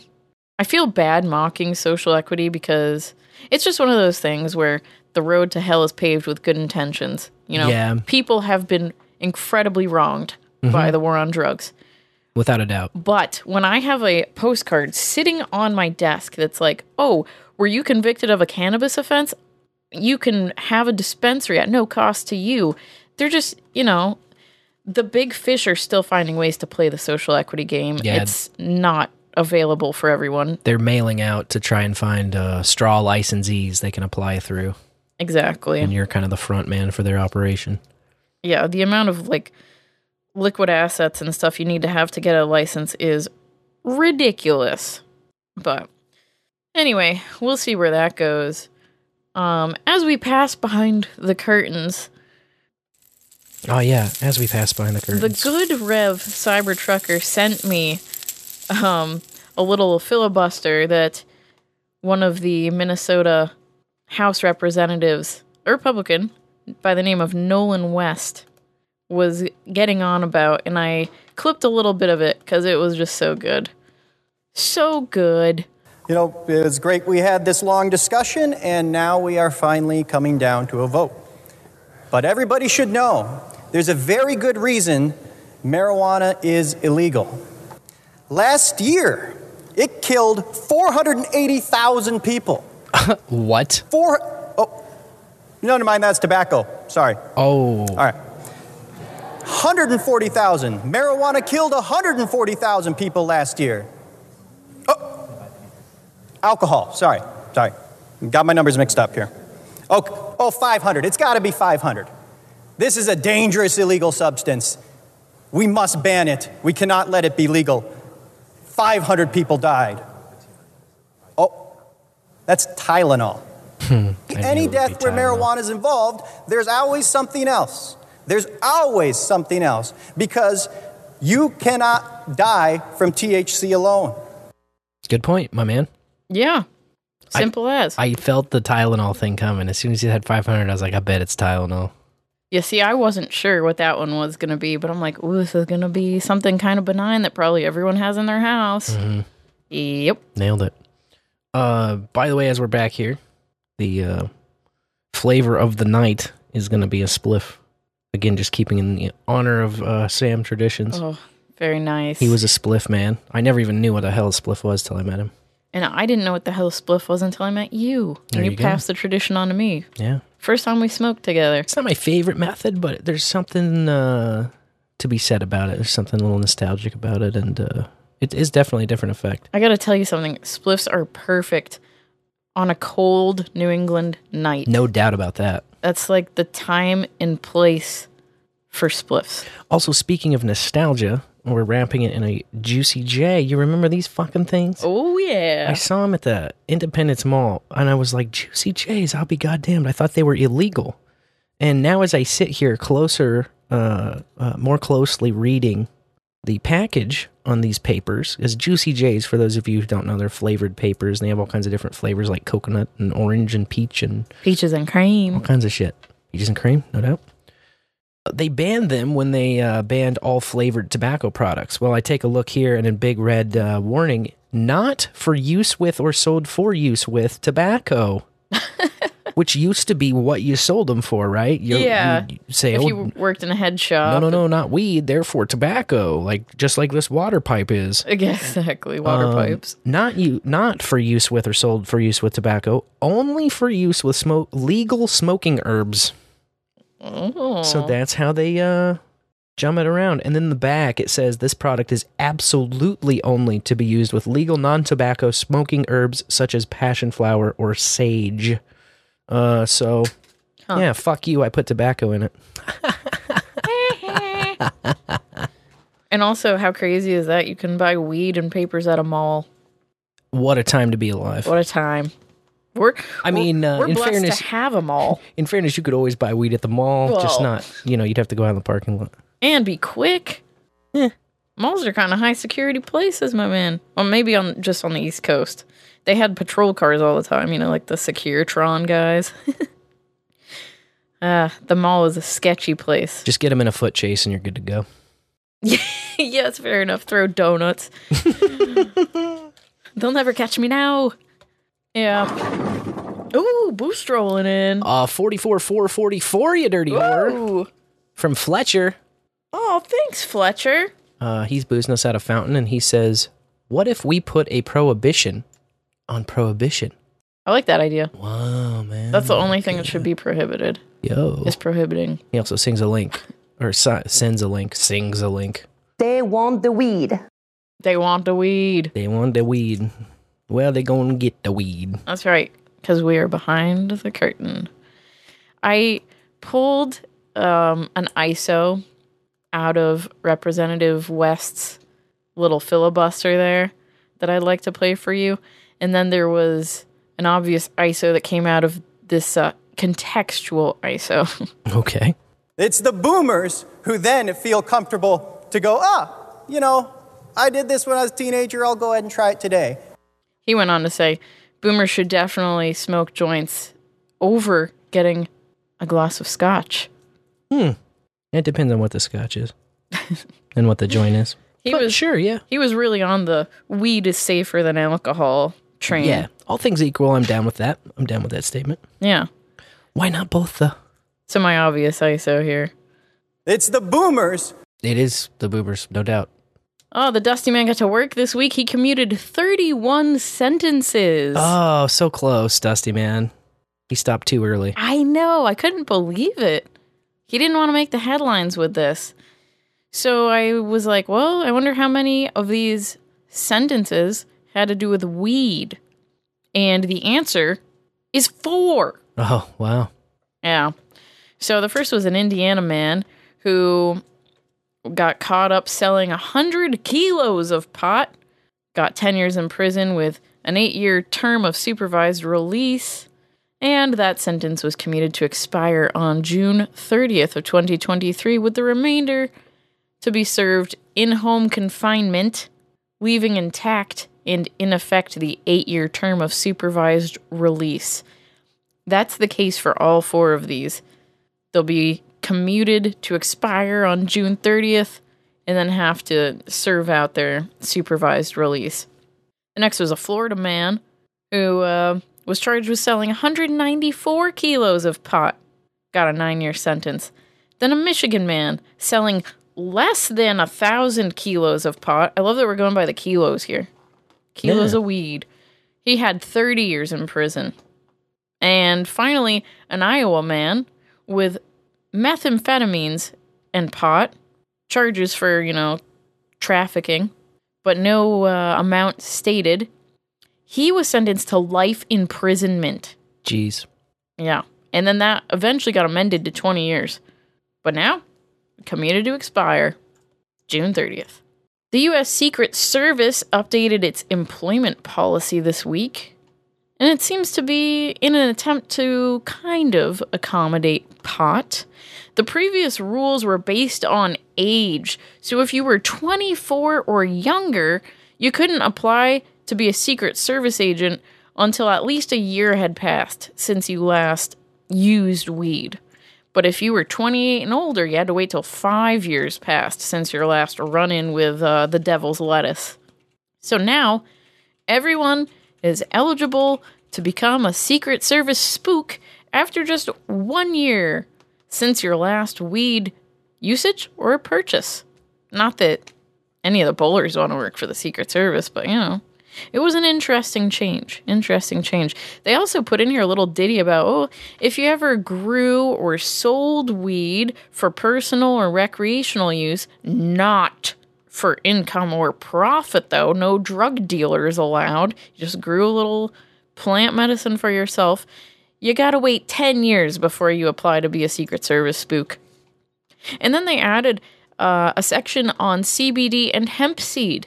Hemp seed, which you can buy at the grocery store, like hemp seeds, little packages of them, heart-healthy food, so I'm told, based on the little stamp on the front of it. Well, if you have used CBD or hemp seed, that's a case-by-case basis and should wait a year before you apply. So silly. Absolutely silly. Of course, you got to pee in a cup to get the gerb anyways. So, the ATF also updated its employment policies this week, but you're automatically disqualified if you've ever sold or transported weed for profit without state or local legal authorization. And what if you went broke as fuck? Just asking for people out there. If you went broke as fuck? Yeah, instead of making a profit. Right, yeah. I don't know. Maybe a case could be made. But I wouldn't even bother trying with the ATF. Fuck that. It was a joke. Using state legal weed isn't an automatic disqualification, but the way that they worded that makes it sound like it probably is. Sure. Like, well, you won't automatically be disqualified. We're just gonna, look at you distastefully. You're just gonna be not qualified, that's all. Yeah, exactly. You won't be disqualified, you just be not qualified. Yeah, and, before, they didn't have a weed section. It just said that an applicant's past drug activities would be determined on a case-by-case basis as to disqualification. Now they're being quite transparent about the weed thing. We don't want weed. Once you're in here, you definitely can't use weed. Right.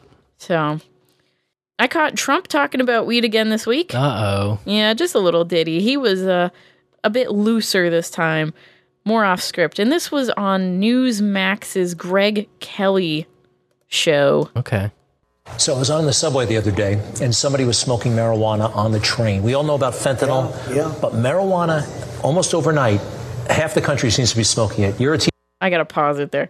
Overnight, over half the country seems to be smoking marijuana. I will say there is an appearance of that. I think that it's reasonable that there is an appearance of that. However... In New York City specifically.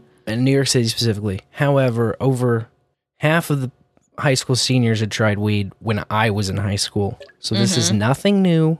Half of the people have at least tried it when they were a kid, type of shit. Definitely. And what is prominent now is you'll smell it way more places. It happened here. Yes. You will catch whiffs of the loud in way more places. It makes you raise your eyebrows at first. You're like, whoa, somebody getting down like quite near here. Yeah, pass that blunt. Which to me is always like, nice. Interesting. That smells good, Yeah, like, exactly. I understand some people can't stand the smell, but it's other way more offensive smells in the city that just happen as part of the city. People are just a little more confident to smoke wherever now. Well, I was because of legalization, which, it makes sense. If he's going off of actual statistics, saying there's been a big jump, well, once something is considered legalized, people are way more open to talking about it and being honest about their usage of it. This is also true. I think that probably the stricter prohibition gets, the lower the self-reporting of use gets too. Definitely.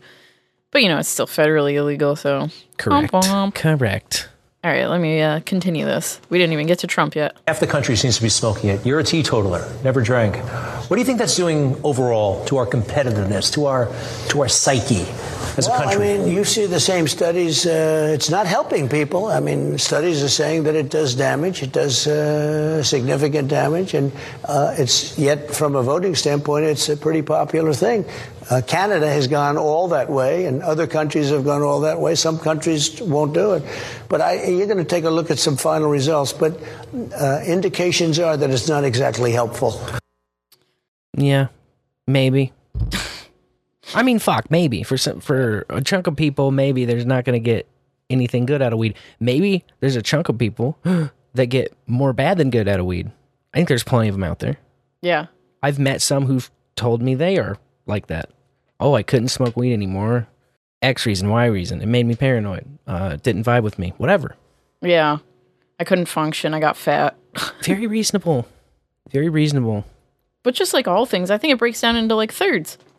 Sure. Some people are great with weed. Some people... It helps them. And I've met these people, too. I've met plenty of them from all over the country. There are some people who need weed in order to live a normal, productive, healthy life. To have quality of life, even. To have a quality of life. Yeah. To have no pain in things like bone tumors that they've had for their whole life.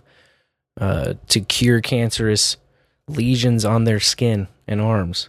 But all kinds of people. MS patients. To Glaucoma. be able to get off of their chair and onto the shitter by themselves. They can do it when they smoke weed every day. They can't do it when they stop smoking weed. Like, there are plenty of people out there like that also.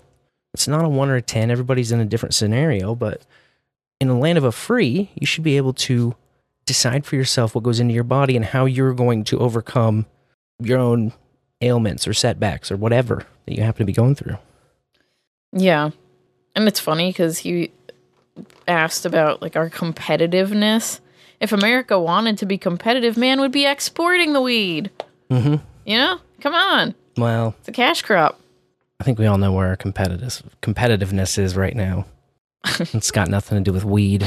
I know. But, you know, one man's opinion.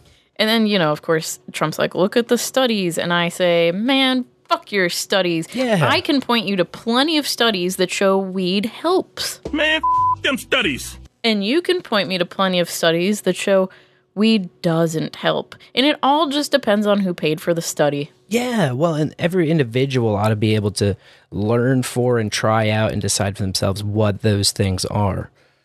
Informed consent with input from personal research or their physician or a combination, you know, family, friends, stories, anecdotes. I mean, when it comes to all kinds of different substances, you can research them. Don't do any drug without looking it up on Arrowhead. Don't do any drug without watching somebody else try it first. Yeah, those are great suggestions. Like, figure it out. You can find the difference between good and bad, helpful and not helpful. And if we let more people do that, in fact, made it so that you pretty much have to do that to get by, we would be a stronger society for it. And we'd be at a way higher, we'd be vibrating at a way higher level, man, than we are right now, I'll tell you that. Yeah, I trust we'll get there. I agree. Speaking of stories and anecdotes and such, California announced a $20 million cannabis research grant, and the recipients were handed out in 16 academic institutions. Not so exciting, you know, higher education, but perhaps not enlightened. And they're going to be carrying out studies into weed, things like novel cannabinoids, like Delta-8 THC, of course, is under fire, so that's one of the hot ones they want looked into. But something I thought was really interesting is that a Humboldt school is going to be researching the genetics of legacy strains from California. And I thought that was great, because California is a hell of a seed bank for weed. This is nothing but true. I mean, thanks, California. Thanks, Emerald Triangle. You guys fucking rock. Kept it locked down for decades, man. And good luck getting the stories and, you know, tracing it back to all the granddaddies and such. Right. It's exciting. I thought that was really cool. That seems like fun research. Yeah. I'm interested to see when that comes out, what they find. Now, unfortunately, a U.S. long jumper found that her positive weed test, when she peed positive for THC, cost her a national title this past week. She also had to serve a 1-month suspension. This was Tara Davis Woodhull, 23 years old, who had a national indoor title stripped after this stupid drug test. Because as we saw 2 years ago in 2021, with Sha'Carri Richardson, who was the 100-meter winner going after the Olympics, she had her title stripped when she peed positive too. And the World Doping Agency is just really anti-weed. They're not moving on it. THC can't be in your PP if you want to compete. So Tara here finished 6th at the Tokyo Olympics in 2021. So I also read that the 1 month suspension is the lowest punishment that you can get, and you have to prove that you've completed a treatment program, that the agency has given the thumbs up to. And that just is so irksome. Treatment program for weed. So, hey, basketball players, that's cool. You can smoke up, toke up, whatever. Baseball, whatever, we'll advertise CBD. You want to be an Olympian, you got to stay away from the weed. Makes you mad. Yeah. How long will this go on? Can't be much longer, right? We're at the, dying breaths of this shit. I don't know, man. There's a strong heartbeat to the reefer madness. Just let it go. Just let it go. Yeah. It's okay. Just let it go. 2033. 2033 will be a good year. A century is long enough, my man. For real. Drop the war. Too long. Ceasefire. Peace. Imagine this. You get caught, get charged with a misdemeanor DUI, a little drunk driving at the age of 21. Oh boy. And you're going on probation. Then the judge starts asking you about your medical weed card because you're a card-carrying medical patient. This is in Florida. Yeah. Woman came up against a judge by the name of Dorothy Vaccaro, who decided that at her age of 21, she probably wasn't suffering from post-traumatic stress disorder or cancer. Wow. 2 of the listed reasons for having a medical card seems a bit racist. Prescribed to you. And when the girl informed the judge, well, I use it to calm my anxiety, a doctor prescribed it to me, the judge told her that anxiety isn't a sufficient reason to use weed, and that the woman should instead consider Xanax, a drug that many, including myself, consider more powerful than weed, and with widely known side effects. For example, don't mix Xanax with alcohol. Definitely not.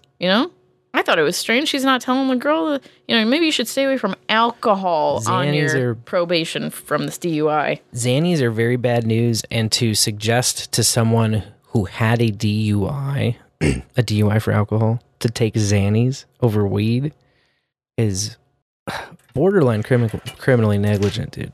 Yeah. In what other prescription would you tell someone like, hey, you're going on probation, so you can't take your medicine anymore, okay?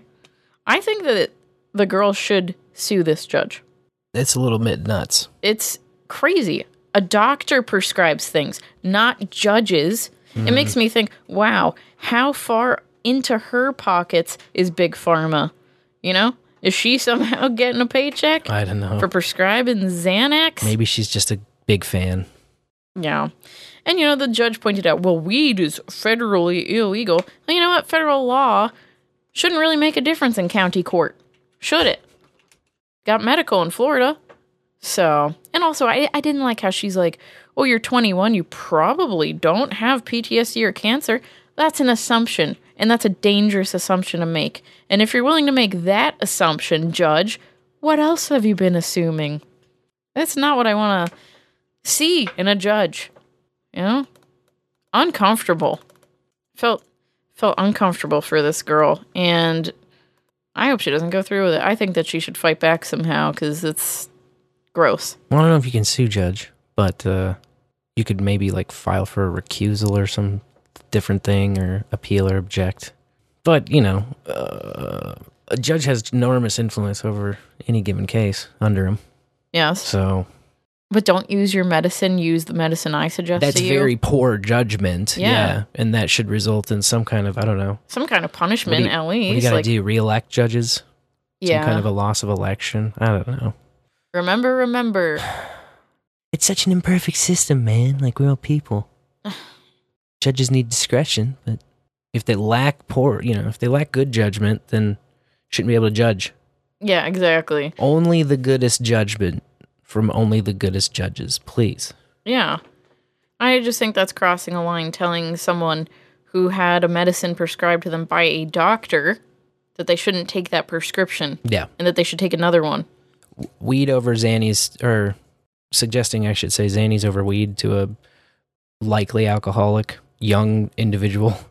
No, it's not the move. It's a bad move. Exactly.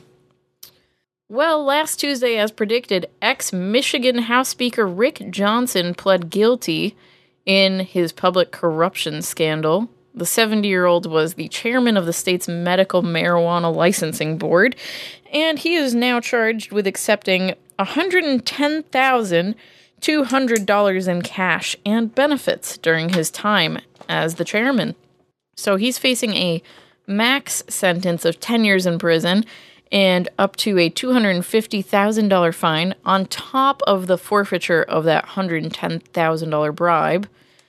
There were also 3 other men who have been charged in the probe, and they all took plea agreements, so prosecutors have agreed not to oppose any motions to request sentence reductions. And the sentencing will occur later this year as the investigation remains ongoing. So how many people will get caught up in this? Swept up in the scandal? Time will tell. That's right.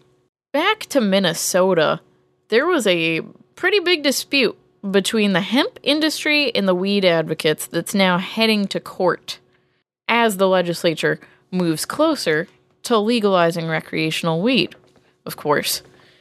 So 2 hemp industry advocates and business owners are suing MN is Ready, which is a lobbying group that's been pushing heavily for recreational weed.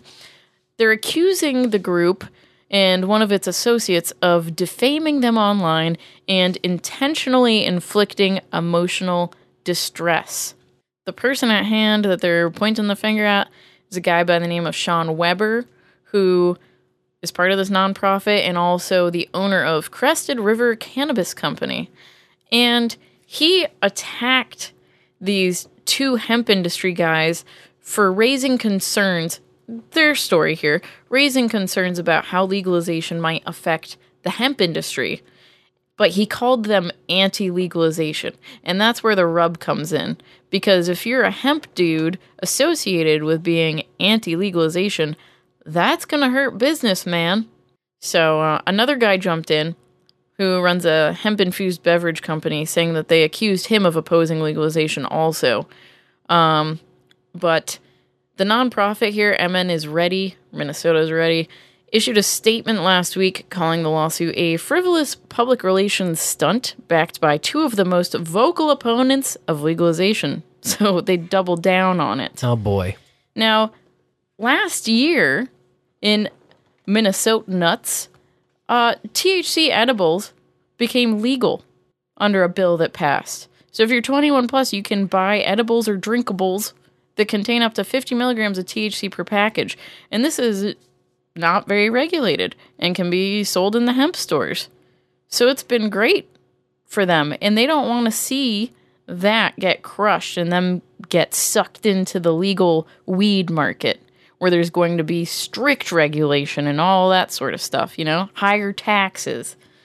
So, you know, the hemp advocates here, these questions that they're raising, they're just saying, hey, we shouldn't be subject to the same tax and stringent regulations as federally illegal weed, since hemp is federally legal under the 2018 Farm Bill. And y'all passed a THC edible bill last year.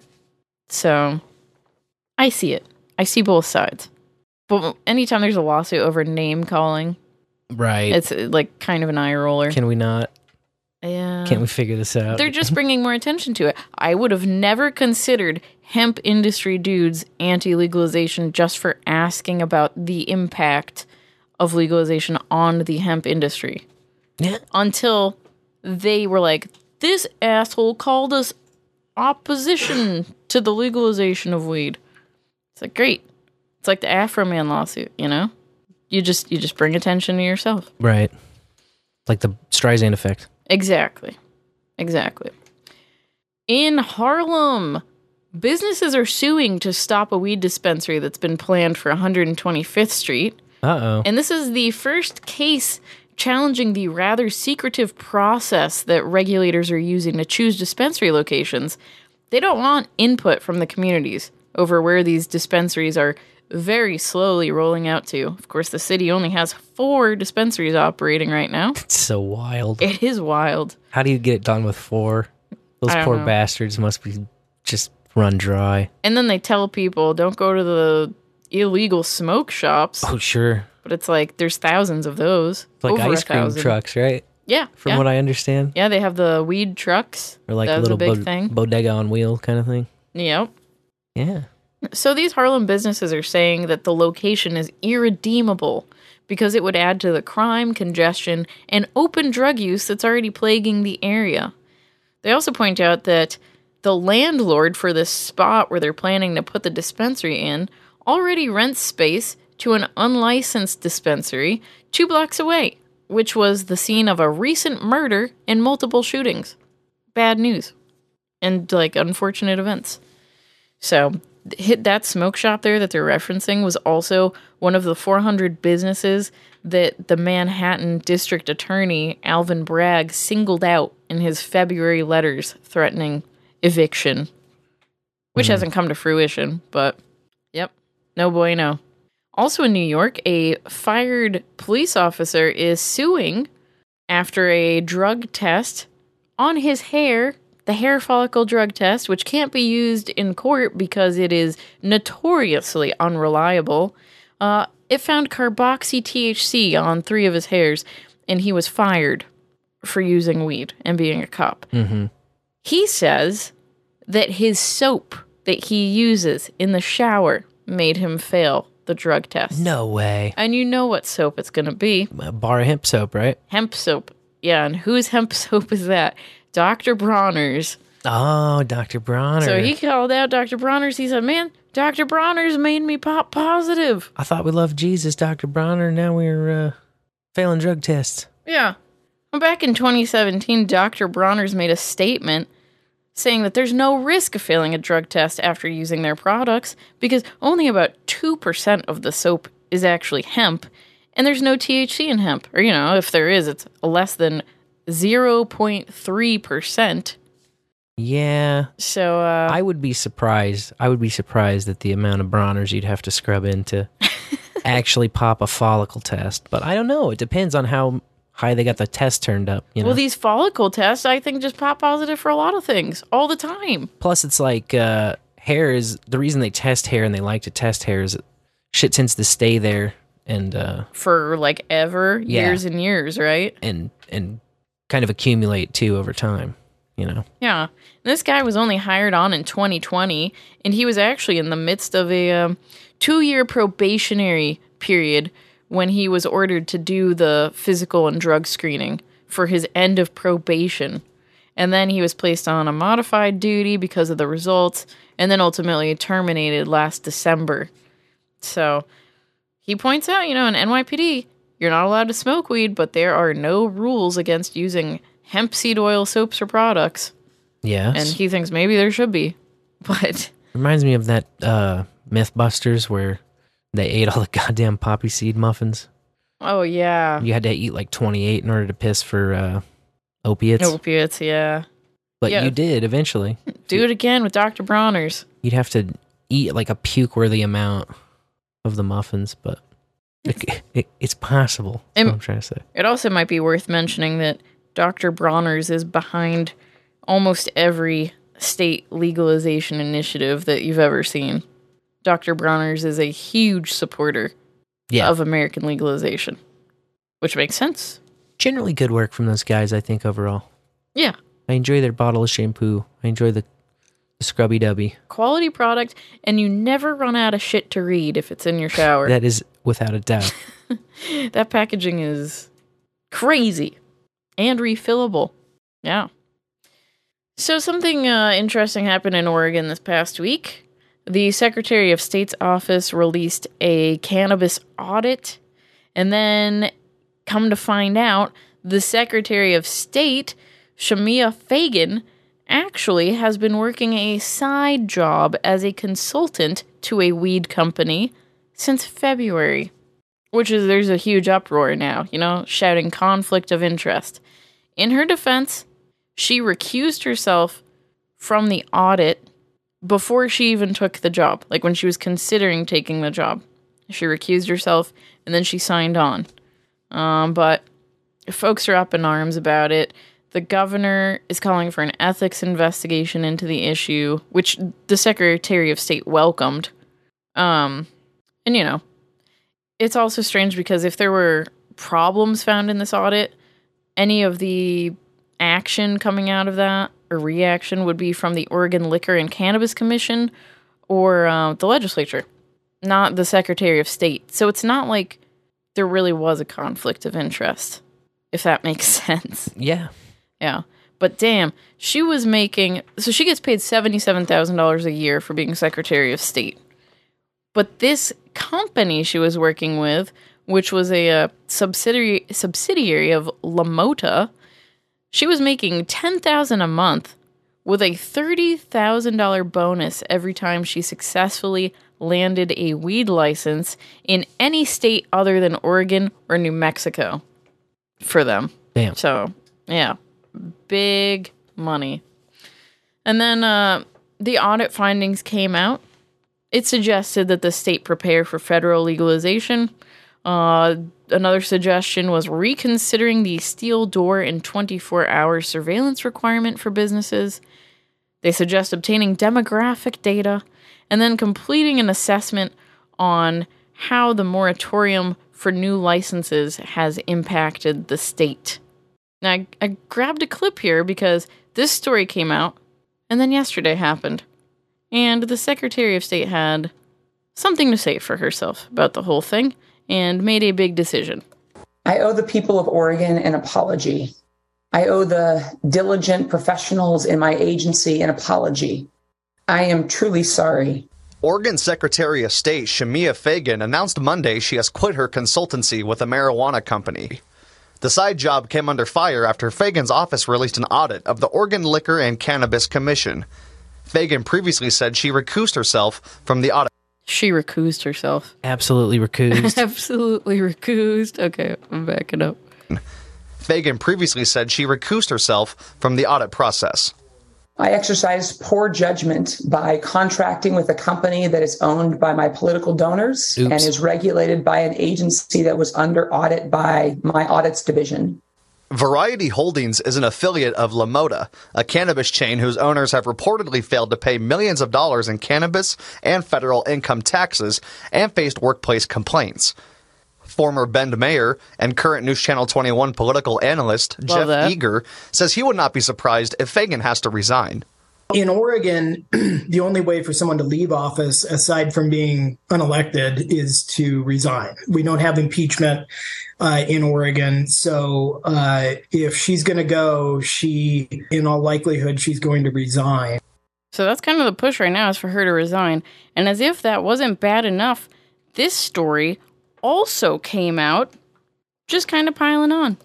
Emergency crews have responded directly to this house 36 times since the new ownership. Aaron Mitchell of LaMotta, one of Oregon's largest marijuana dispensary companies.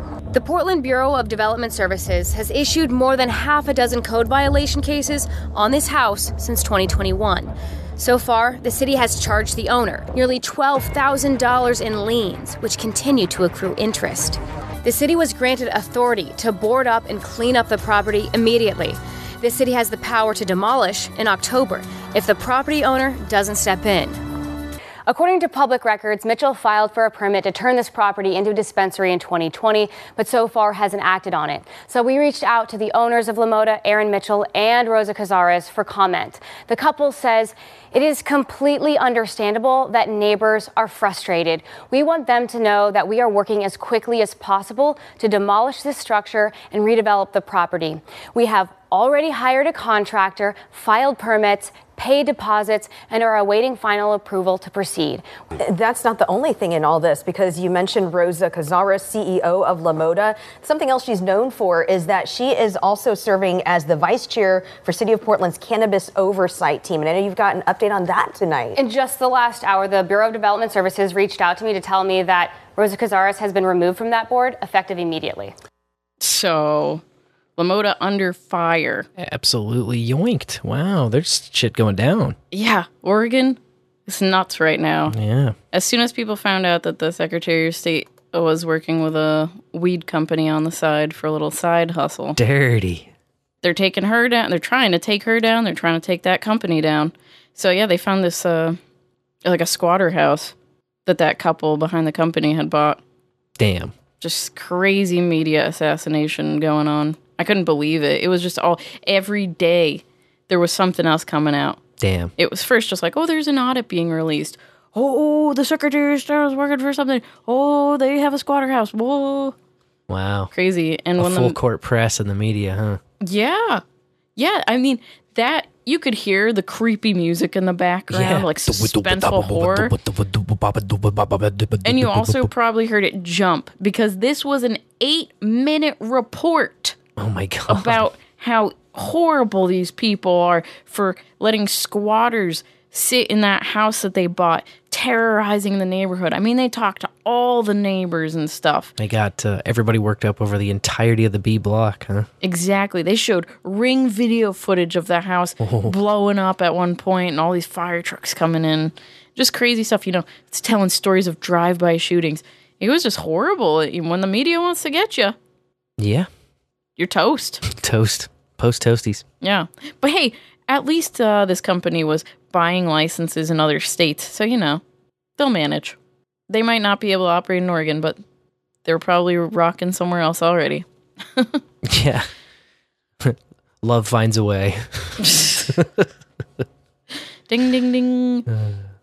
Speaking of fires, there was a bad one down in Oklahoma. Oh, no. Shortly before 4 p.m., we were dispatched for a possible explosion and building fire. Firefighters in Logan County went to work. It appears to be one of those grow houses. Oak Cliff Assistant Fire Chief Darren Martin says this fire hurt 2 people. Got the ambulance, transported 2 individuals from here to the hospital in serious but stable condition. Investigators say the owners of this marijuana farm off Sooner Road in Logan County did not have the required building permits to show the building was safe. Obviously, some of these facilities aren't to code, which could result in fire or explosions or something of the nature. Nicholas Netto is the deputy administrator with the Oklahoma LP Gas Administration. He says it's too early to tell if this was a gas explosion. However, he discovered something else. They have obtained butane here illegally. Butane gas is highly flammable, which is why it is heavily regulated in Oklahoma. We can strongly say that they are very lucky that no one was killed here today. Netto says they'll continue to investigate to find out what happened on Thursday afternoon. This is definitely a illegal grow. We're fortunate. Unfortunate there's injuries. Fortunate there wasn't fatalities. So Oklahoma coming back into the news with the illegal grows. Dang. This time they're blowing themselves up. Seems ill-advised. Yeah, well, you know why they had butane on hand. Yeah. A little extraction. A little solvent. Action. A little solvent. Yeah. Yep. But these firefighters have no idea. And, it was a bad fire. It looked nasty. They had a helicopter over it. The roof was black. It's a metal warehouse building. So, whoopsies.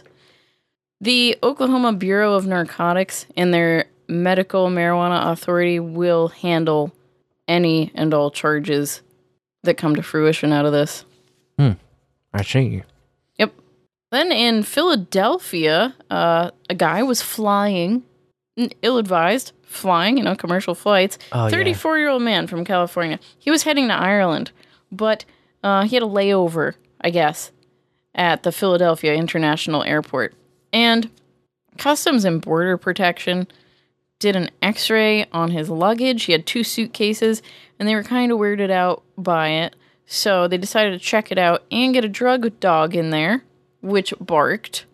And come to find, his 2 suitcases had no clothes or anything in it, just weed. Weed in black trash bags, and then, the old vacuum-sealed lots, shall we say. So he was smuggling a bulk amount of weed on a commercial flight to Ireland. Damn. Yeah. That's ballsy. Yeah. Got caught. Now he's facing felony charges of narcotics possession with intent to distribute. Womp womp. Ouchie. Yeah. Oh, brother. Oh, brother, indeed. Pennsylvania was in the news again, twice this week, for another seizure. And I have a clip Well, police here in Hampton Township say that this pallet containing all of this marijuana and THC products was found at a UPS freight facility here in the township. Authorities say that that pallet was originating from California and it was intended for a destination in New Jersey, at least until it was intercepted. I think it winds up being illegal because of the way it is being shipped. Cumberland County District Attorney Sean McCormack says the drugs seized Thursday in Hampton Township were part of 3 shipments headed to New Jersey. McCormack says it's not clear if the drugs were destined for a legitimate dispensary or the black market. Now they're scheduled for destruction. There's certainly federal laws that are being broken here in the transporting of these items. State laws, it's not anything that would be allowed to be possessed here in the state of Pennsylvania under the circumstances under which it was found. No arrests have been made, and Hampton Township's police chief cautioned that with the drugs being destroyed, they may not actually make an arrest in this case. That'd be a great t-shirt. Scheduled to be destroyed. Scheduled to be destroyed. Yeah, $360,000 worth of weed stuff. Damn. So I guess that's a house, man. Yeah, seriously. The only upside is that whoever was buying it is probably off the hook because they're like, man, we're just going to destroy this. Right. But it's pretty messed up. Just let some of us help destroy it. I can volunteer. I can destroy a portion of it. Seriously. I'll help. You destroy it. We can destroy it together. Yeah. Destroy. You don't have to waste taxpayer money destroying it. We can destroy it as the taxpayers for free. I volunteer. Yes. Yeah. It's frustrating with the federally illegal shit because California, legal state. New Jersey, legal state. Pennsylvania, stuck in the middle, gonna be a fuck. Weird. You know? Like, hey, it wasn't destined for Pennsylvania. Move along, buddy. Ugh. Pennsylvania's weird. It is. In Washington State, Governor Jay Inslee has decided to tout his pardons program in a press release, which actually said he's decided not to seek re-election. A little twofer. Looky there. Yeah, getting 2 birds stoned at once. His program is called the Marijuana Justice Initiative, and Jay Inslee should know better than anyone that marijuana is a racist term. So I can't believe he named his program that. Pfft. What a goof. Yeah. Can he do anything right? Can any politician? No. But yeah, so that initiative cleared misdemeanor conviction records. So that was good for a bunch of people. Yeah, that's good. Small victories. Yeah. In Belize, the Prime Minister is launching an investigation into some edibles that led to hospitalizations. And now this almost was a top 33 story for me because some of it said that 33 people were hospitalized. Some news sources. I'm looking at the radio stations. Okay. But then the print media said 31 people. Huh. 27 children ages 5 to 15 and 4 adults. The other reporting said 29 children and 4 adults. So I'm not sure what the truth is. But all of these... 4 kids is an accounting error. 4 adults. Oh, yeah, 4 kids. Yeah, you're right. But yeah, all of these kids and adults were from one primary school where I guess the edibles just got handed around. Oh, Jesus Christ. When children started hallucinating, the principal walked outside and saw that the vendor across the street from the school had the little packaged edibles that he was selling. And so she went up to him and talked to him like, hey, did you realize what those are? And he's like, yeah, I'm only selling to adults. But I guess maybe an adult didn't know what they were and accidentally, gave them to kids. Oh, my God. So when these children arrived at the hospital, they say that some were unresponsive, some were unconscious. But I'm happy to report that because it was just weed, everyone is now in stable condition. Everyone's fine, and everyone's going to be fine. Right. But that vendor and another vendor that was just down the street from him were apprehended. You know, like, hey, where'd you get these treats from, bud? And they claim, hey, they came from another source. Don't look at me. I'm just the middleman. So, yeah. Bunch of finger pointing and head bonking, huh? Yep. whose head will be bonked. Well, that's too bad. Wait and find out. Unfortunately, a head was bonked. Actually, it was hanged last week. I mentioned that man in Singapore that was caught up with conspiring to traffic 2 pounds of weed.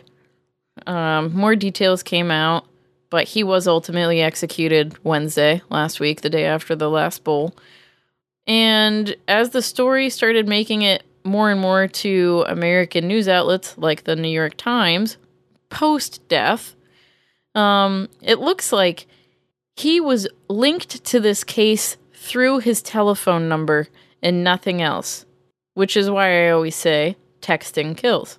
He never came in contact with the weed, but he was allegedly coordinating to import some weed with 2 other guys in 2013. Sheesh. Following this phone number. Now, his family has some arguments here. I mean, could it have even been his phone number 10 years ago? Might have been someone else's. You never know. But the 2 other guys wrapped up in this situation both gave evidence against this guy, you know? Just, hey, he's the fall guy for us. One pled guilty to trafficking just below a pound of weed, and 500 grams in Singapore is what triggers the death penalty. It's measured in grams, so it's like just over a pound of weed, right? That's like, I don't know, 1.1, 1.2 pounds or something. And so this guy who pled guilty to just below the death penalty amount, he was sentenced to 23 years in prison with 15 strokes of the cane. Oh, no. Yeah. Bonk, bonk. The other man received a discharge not amounting to acquittal. And then here we have this third guy, the fall guy, says he didn't touch any weed at all, and he was executed. So just a reminder, as we talked about last week, last year, Singapore executed 11 people, and they were all for nonviolent offenses. Crazy. That's unbelievable, man. Yep. And that's actually going on in the world. While we're complaining about, you know, remove weed from Schedule 1 of the Controlled Substances Act, well, fuck, at least they're not hanging potheads here. We're people that talk about weed on a cellular phone, for the most part. Texting is still very dangerous, as long as things are federally illegal. But that's all I've got for my Behind the Curtain segment tonight. Wow, that was a wild ride there. Yeah, it was a wild week. Wild week. Yep, a fun one, though. Nothing but fun. Speaking of fun, we got some fun in our inbox here from the great Sir Rev Cybertrucker. All right. Who's always sending us a metal moment. And, of course, tonight's no exception.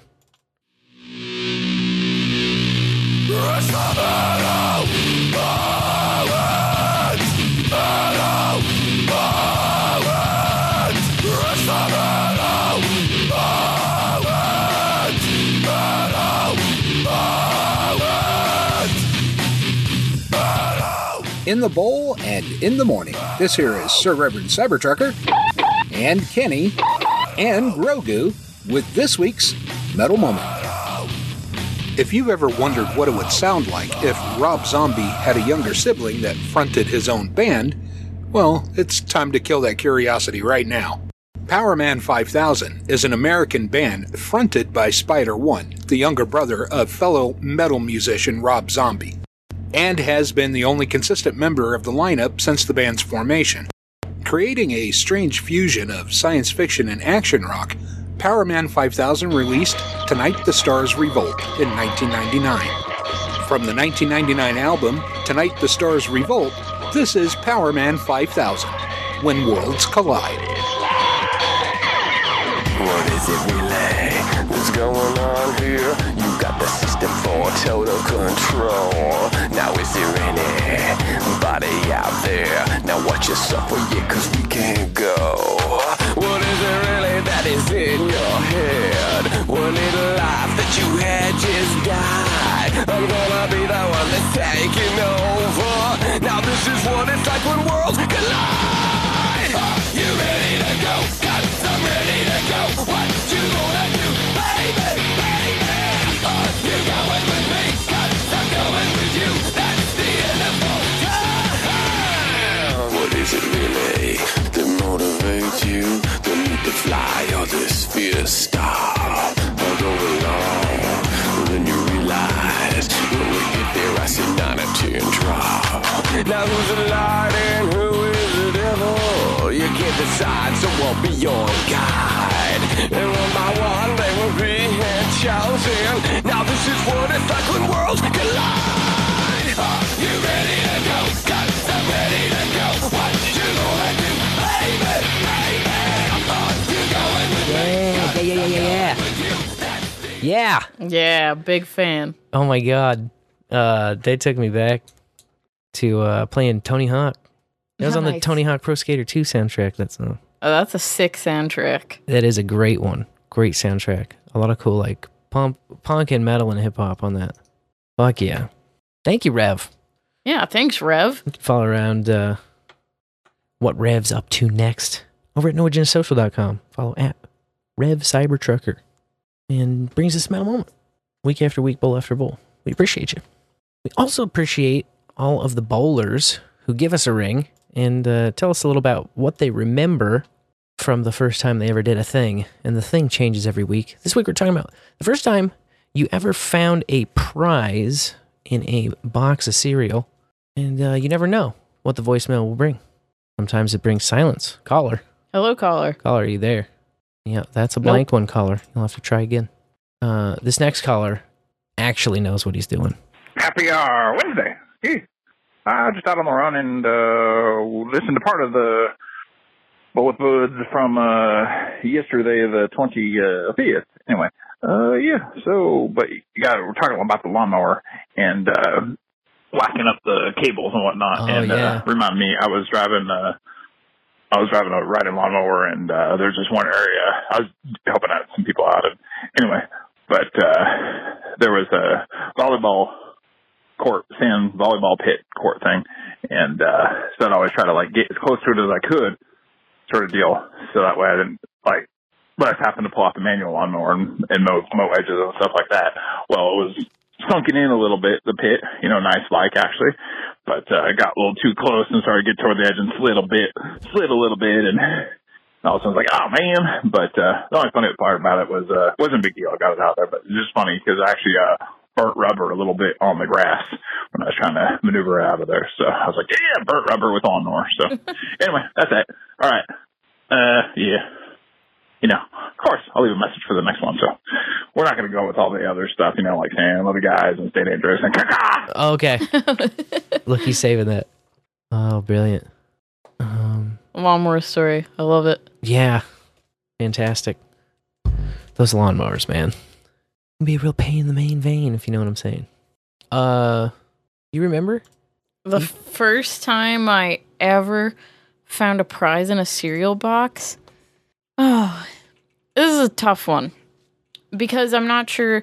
The one that I'm positive on was not my first.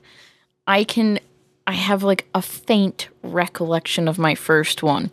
And it was I'll just describe it to you because I don't know what character it was, if it was a character at all. I don't know what cereal it came from. Mm-hmm. But it was like a piece of paper, like a book, that almost looked like a QR code in red. And then there was a magnifying glass. Yeah. And like when you waved it over, it revealed the secret messages. Yeah. There's like blue text underneath all the red squiggles. Yeah. And I thought that was neat. That is cool. But the first cereal I remember those. Prize I definitely remember and can tell you like where it came from and everything was a color changing spoon. When it hit the milk, it changed color. Yeah. And it was Simba from The Lion King out of a box of Cheerios. Nice. Yes, I was the target demographic for that one. Yeah, we grew up in that time where that was in the cereal. We did indeed. Remember when you could find prizes in your food? Yeah, I remember. It also brings up memories of the Wonder Ball. Right. So good. Yeah. Chocolate sphere filled with like sweet tarts in the middle and a prize. Yeah. Let's repeal the prohibitions on fun. That'd be nice. Come on. You can have toys in food. Just teach your children not to eat the toys that are in the food. It doesn't seem that difficult, especially when the toy is a spoon made for eating the food with, you know? It's like, come on. If you're going to have, for real, a zero tolerance policy on anybody, any fucking idiot getting a hold of a Wonder Ball and choking on it, like, it's impossible. It's too much nerfing in the society, Everything's you know? nerfed, and then everyone has to be liable for shit, you know, that they didn't really do. Yeah, exactly. They project liability for literal accidents. Yeah. You didn't use the product properly, so it's the product maker's fault. I don't understand. Responsibility, people. Make society weaker. With great freedom comes great responsibility, and we need both of them, and right now we're lacking in both of them. I agree. And it's irksome. We are not, however, lacking in this next caller. Oh, man, it's Tuesday with the DeLorean and the Spencer. How about them apples? Cereal. So we never really had, like, cereal growing up was like Rice Krispies or like store brand Rice Krispies or something like Raisin Bran or Cheerios. Sometimes we get Honey Nut Cheerios, but usually by like accident, then my parents would grab it from like Costco or something. But so we never really had usually had cereals that had like prizes in them. But I do remember, which I was kind of like, oh, bummer, man, no prizes. But I realized like cereal's really not great for you anyway, let alone the sugary stuff that had prizes. True. But I guess the first prize that I remember, and really the only prize I remember, there's this little green plastic volcano. And nice. I guess you put like baking soda or something in and do like a little volcano thing or whatever. And so maybe I did it once, but I think I might actually still have that volcano around somewhere. Whoa. But surprisingly or not, but so I would say that was probably the first prize that I remember finding in the cereal box. So short story long as I like to do it. So there you go. It's been an odd day today because I did I don't know, over 12 hours or something like that. Just on my way heading home, I was like, oh man, I gotta call the bowl, man. Oh, cheers, man. It's that time. So, all right, well, I love you guys. Stay love you. And whether or not you're eating cereal now, or you've had it in the past, or maybe in the future, give a good old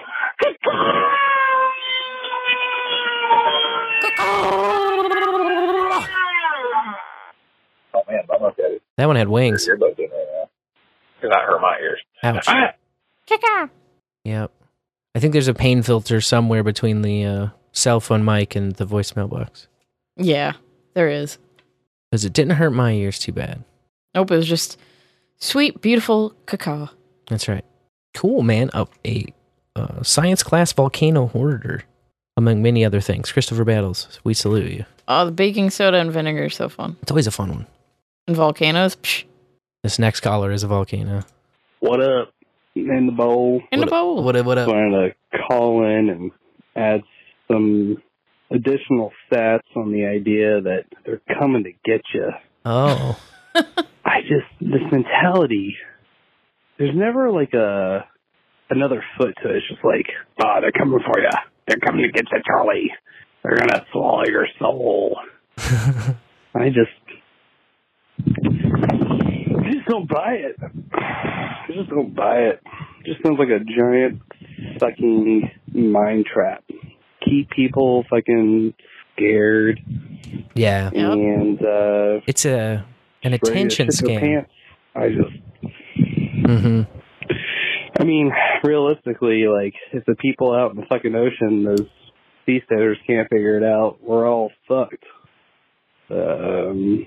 So at that point, why do anything? Why fucking try to grow a family or fucking foster relationships or fucking earn a sustainable, valuable living? Why do it? Period. I mean, they're coming to get you, Barbara. To Isengard. The hobbits are coming to Isengard. Yeah, I agree. We heard this one. Post show with the Last Bowls with Buds. Because I quite agree. This mind trap of they're coming for you, it's 5 alarm, the end of the world, and even if we took it at face value as true, what's the response though? Are you doing anything because of that? Or are you just shouting about it? You just obsessed over it, just talking about it. we need to stand. We need to say words. We need to completely focus on this. I think it's an attention scam, man.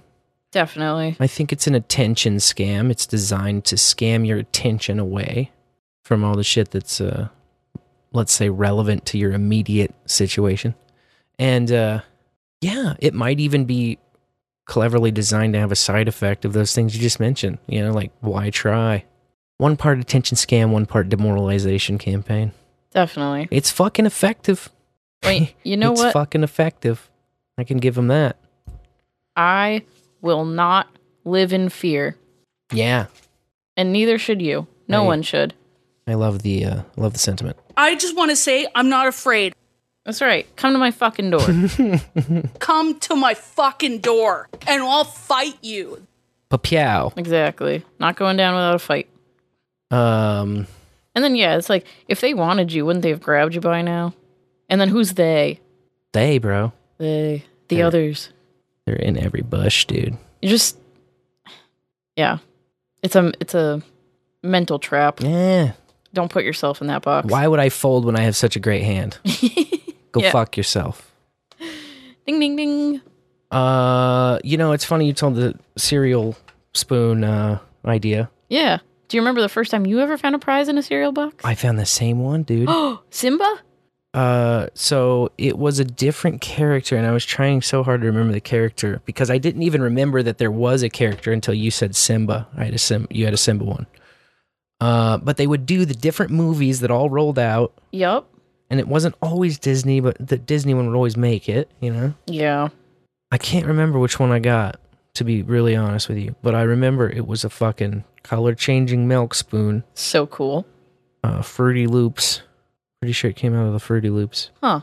It might have been Frosted Flakes, because we also always had Frosted Flakes around. They're great. You know, my dad is a fucking Frosted Flakes guy, you know? So are our kids. Thanks, Pop. You've got to, like... The thing about Frosted Flakes, you got to eat that shit in a hurry because it goes soggy so fast. Yeah, it does. You got to just go wham, wham, wham and get through them flakes before they get moist. Moist. Too much work for not enough reward. Yeah. In my opinion. I once got a Tony the Tiger spoon. I remember that. I wonder if it wasn't a Tony the Tiger spoon now that I'm thinking about it. Yeah, color changer. That's always fun. It's like some kind of magic when you're at that age, you know? Yeah, like remember color changing straws? The big, like, flexible ones that are thick. Those are cool. They would come with a bunch of drinks all over the place. It was like a thing of the 90s. I fucked up my color changing spoon, though. I always made 2 packs of instant oatmeal in the microwave every day since I was super, super young. That was like breakfast. For ages. Just ages. Like, wake up. 2 packs of oatmeal, go to elementary school, right? Yeah. One morning, for whatever fucking I don't know, I've done it 100 times. Hundreds of times, in fact. And I forgot the water. Oh, no. And put it in there 2 minutes and walked away. And I fucking set the oatmeal on fire, ruined the spoon, because I was dumb enough to have the spoon in there too, but it never, I never got burned on it, you know? Yeah. Until you slipped up. It's always fine. It's probably hella bad for you to be microwaving a spoon inside your food.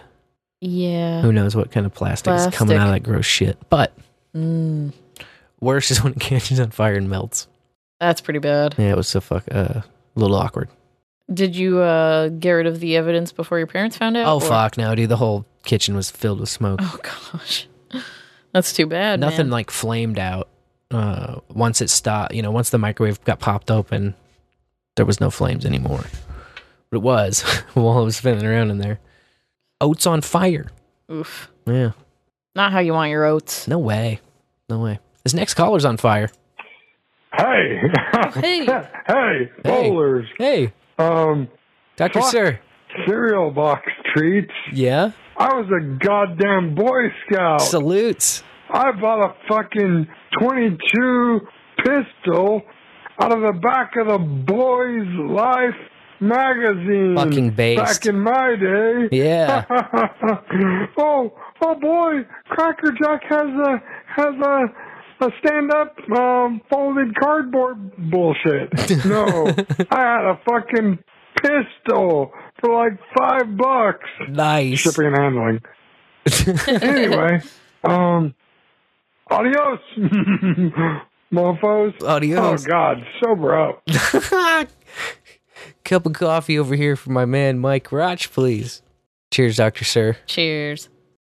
Appreciate you. Also appreciate you for sneaking stand-up mom into the transcription there, however you pulled it off. Oh, that could be a good show title. It's a hot potential. If there were more stand-up moms, maybe there would be less your mom jokes. Maybe. The dads are just outdoing us. That's why there's no your dad jokes.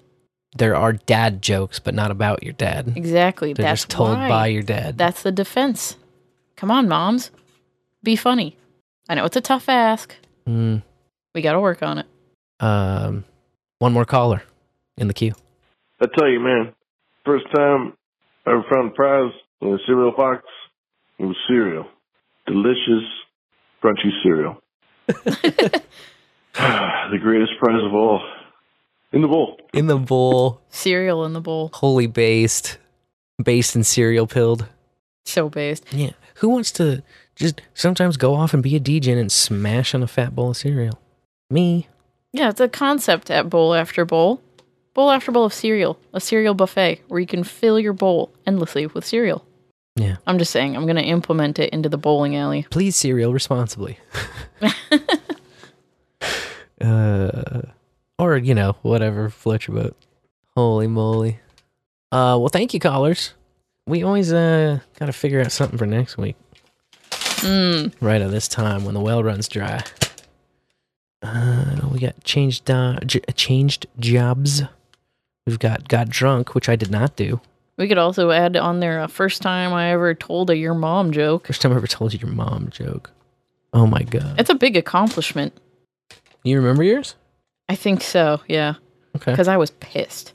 Well, let's just go with that. But we also have some more suggestions in the chat that should be written down. Okay, whoa, hold on. We need some better. Some of these are just like getting stale on the list and they're not that good. Suck to Tongue has been on there ever since the fucking Dalai Lama thing. Crazy. Suck to Tongue. We'll get there eventually. Oh my God. Yeah. First time I ever changed a tire. Ooh, that's great. C-Dub's suggestion. That is a great one. And Lavish has suggested the first time I ever wounded myself. Ooh. Which is also a great one. F-tie wounded. I remember that. Okay. Or maybe even the first time I ever felt like an adult. F-tie felt like an adult. Shit. Yeah, not the greatest feeling. I'm writing that one down for my next round of Never Have I Ever. Perfect. Hey. Oi. Okay. I like them.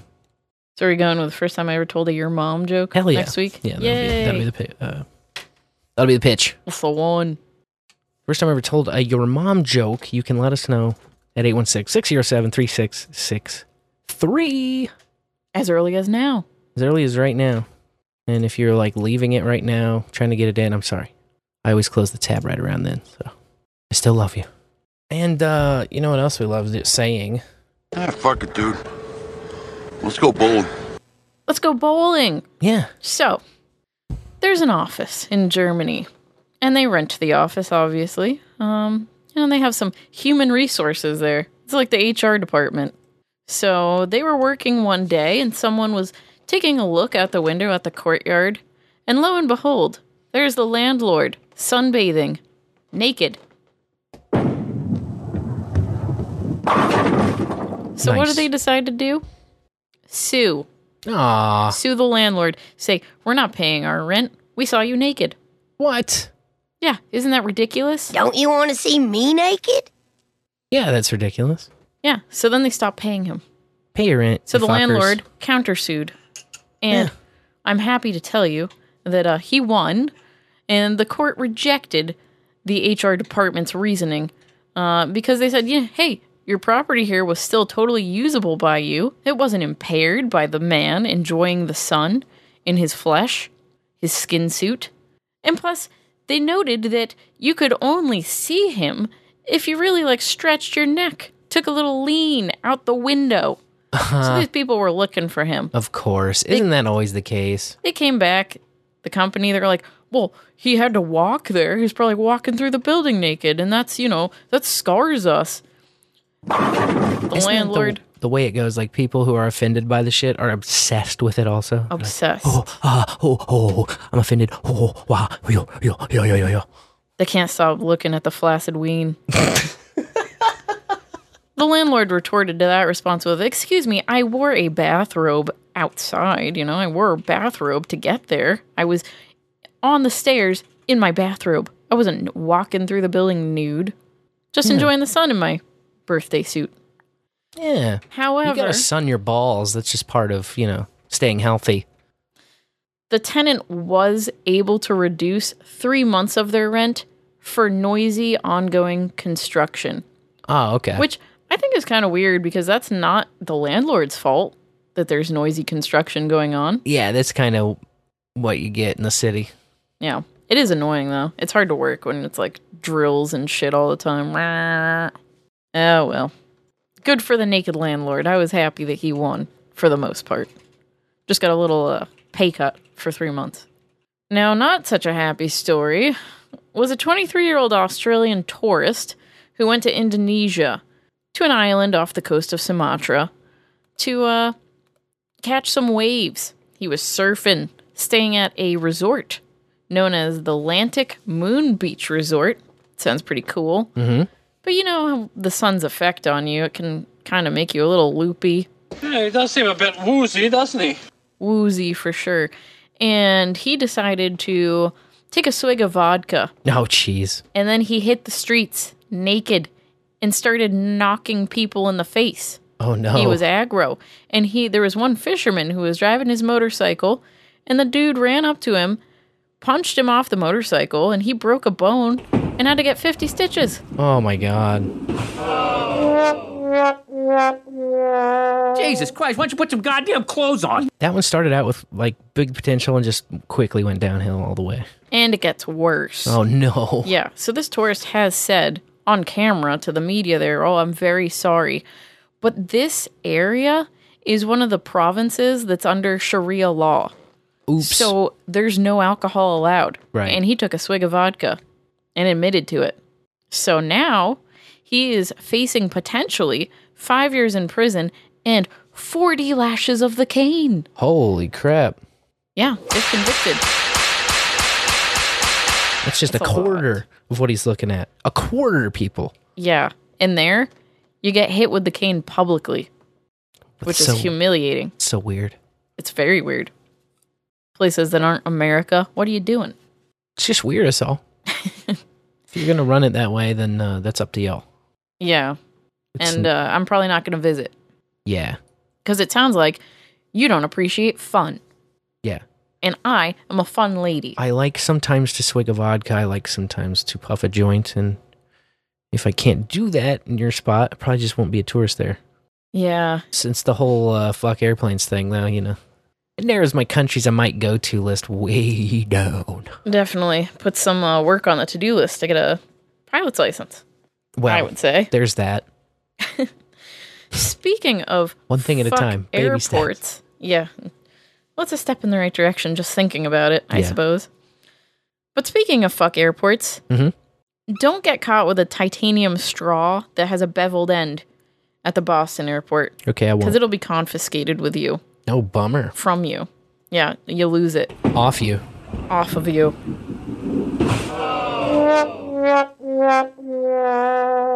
Step over here, so we got to confiscate that off you, kid. I think this story was everywhere this week. I feel like every news outlet covered it, and I'm convinced it's an ad. Okay. Because they're calling it the vampire straw. The vampire straw. That's what it's actually called, too. And it sells... It sells for $85. Okay. I'm happy to say, though, it is made in the USA of titanium. Yeehaw. And so what it is a straw that bills itself as a self-defense weapon. Okay. So it can be used like a dagger. Gotcha. Or to drink a smoothie or whatever your beverage of choice is. Blood from the neck. Yeah. Well, you never know when someone's going to walk up on you looking for a problem while you're just trying to have a drink. Enjoy your beverage, man. Then you just grab your straw and whoosh, bang. Poke them. You fuck with the wrong guy with a straw. Exactly. Boom, bam. Thank you, ma'am. Yeah. Wow, that sounds tough. Yeah. This 26-year-old had the vampire straw in his carry-on backpack, and that is not allowed at the Boston airport. Probably most airports. Because, that's a dangerous weapon, man. True. So he's scheduled to be arraigned May 30th. I'm kind of interested to see what comes of that. It's too, you would think the punishment of taking it from him is just already enough. Like, oh, you have something that's not allowed. We're just going to take it from you. Enjoy your flight. That's the way it should be, in my opinion. But no, he's got to get in trouble for it.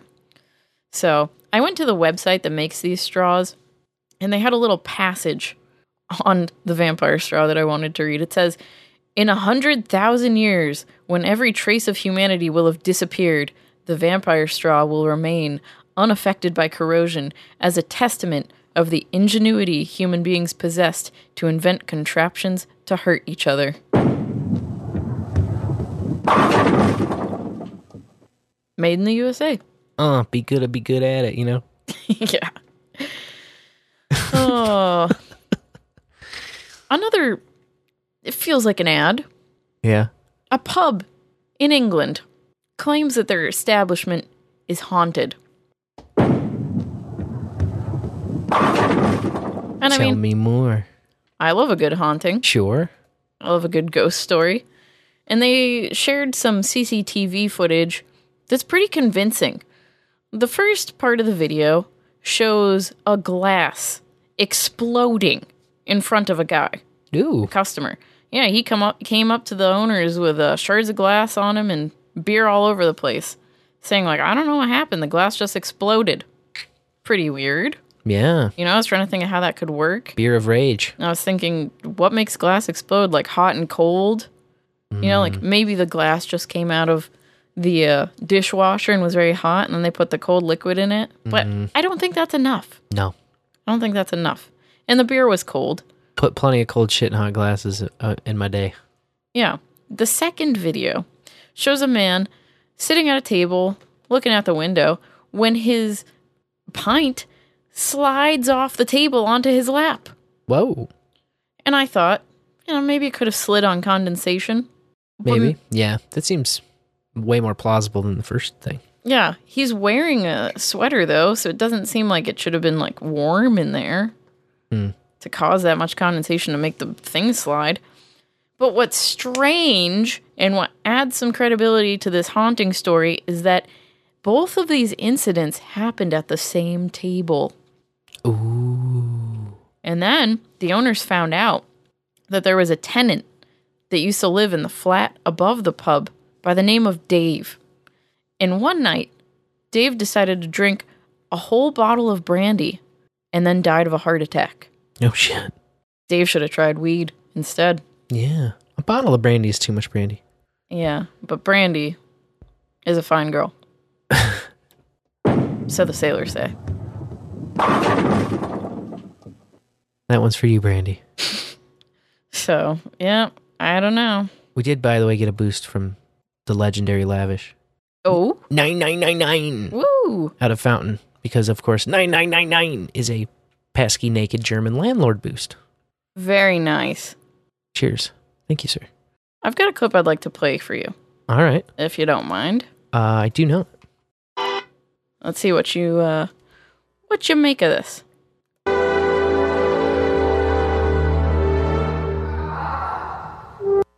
Did you hear that sound? Yeah. At the end of that? What is it?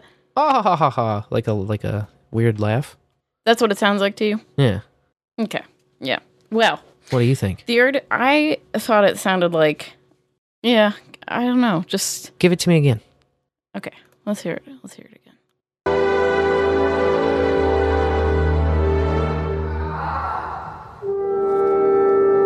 Huh.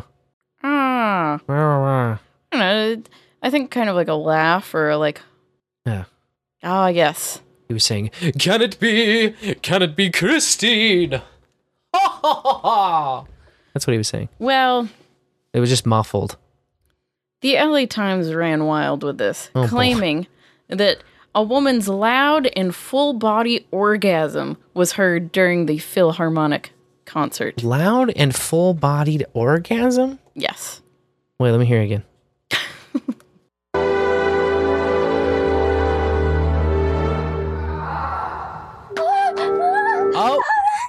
Oh, there it is. Yeah. Yeah, you're right. When you replay it in the context, I can hear it. Yeah. I don't know. It's a little different. But hey, everyone makes different sounds, so... This is true. Who am I to judge? This was Tchaikovsky's Fifth Symphony, if you didn't recognize it. Being played by the LA Philharmonic at the Walt Disney Concert Hall. Well, who's outraged? I mean... Oh, no one's outraged. Okay. No one's outraged. The moan came from the balcony, and the orchestra kept playing, which is their job, so I'm glad they did. I just want to point out that this lady came a little early because the true climax of this movement is like 20 bars later. Okay. But that's all right. That's all right if she was feeling it. Sometimes it's hard to hold that nut. There was a woman sitting in front of her that talked to the journalist that wrote this story and said, I saw the girl after it happened, and I assumed that she had an orgasm because she was heavily breathing, and her partner was smiling and looking at her, like in an effort to not shame her. It was quite beautiful. Oh, how touching. But an attendee that was behind the woman said it appeared as if she had fallen asleep and then woke up and made that sound. Ah, okay. Yeah, the quote was, pretty quickly she sort of fell onto her partner's shoulders and then onto his lap, and then her body went limp. Maybe like 5 seconds later, she kind of awoke, and that's when she let out a scream. Whoa. Could have been a narcoleptic, I guess? I mean, Tchaikovsky's known to do some weird shit to people. Yeah. And that's a hell of a flex to satisfy the ladies 130 years later. I mean... But Tchaikovsky, I'm pretty sure was gay. Well, it's just that much more powerful. Yeah. I don't know. When I heard the sound, I wasn't sure what to make of it. I still don't hear orgasm. I'm not convinced, yeah. Yeah, orgasm is usually like more squealy and shaking involved. Yeah, there's two kinds. There's either like the squealy kind. Bowlafterbowl.com. Oh, Jesus. Not that kind. That is a good squeal, though. That's a low-key orgasm. This is squealy. But there's also the grunty. Yeah. Which, I guess the pin action really is a version of grunty. And look at this pin action. Oh. But there's kind of just like a, But full body orgasm is like... Full body orgasm. I don't know. I prefer out-of-body orgasm as a descriptor for what's going on.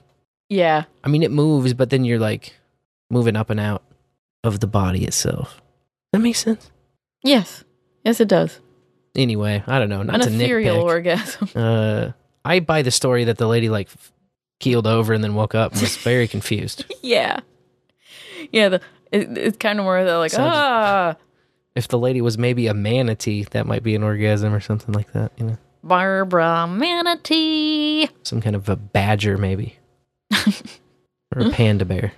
Yeah, well, it was a great headline. Caught my attention. I can imagine. I wanted to hear the orgasm. And then I heard it and I was a little let down. Yeah. I wanted squealing. I wanted visuals. I wanted to hear like, oh, she had her Bluetooth vibrator in her cooch at the time, and you know the fans were just going wild, sending they gold. were just jizzing all over themselves for that. I think that chess cheating story was more exciting than this one. Yeah. And that's probably bullshit of some sort. Isn't all journalism, though. Yeah, fair enough. But yeah, the most disappointing thing is that we don't have any quotes from the lady that made the sound. You know? Like, let's get to the bottom of this.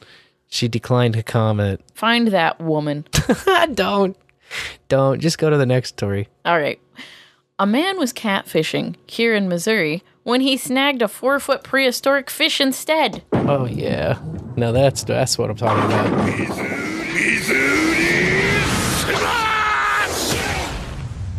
It was a lake sturgeon. Did you know they're prehistoric? Mm-hmm. Yeah. They can grow up to 8 feet long and weigh up to 300 pounds. Yeah, these things are fucking wild. Yeah, this one he grabbed was 4 feet, and he just snapped a quick photo, so he doesn't have a weight on it, but the thing was huge and crazy looking. Damn. And, catch and release, he put it back in the water, which is good because they are protected as an endangered species. Mm.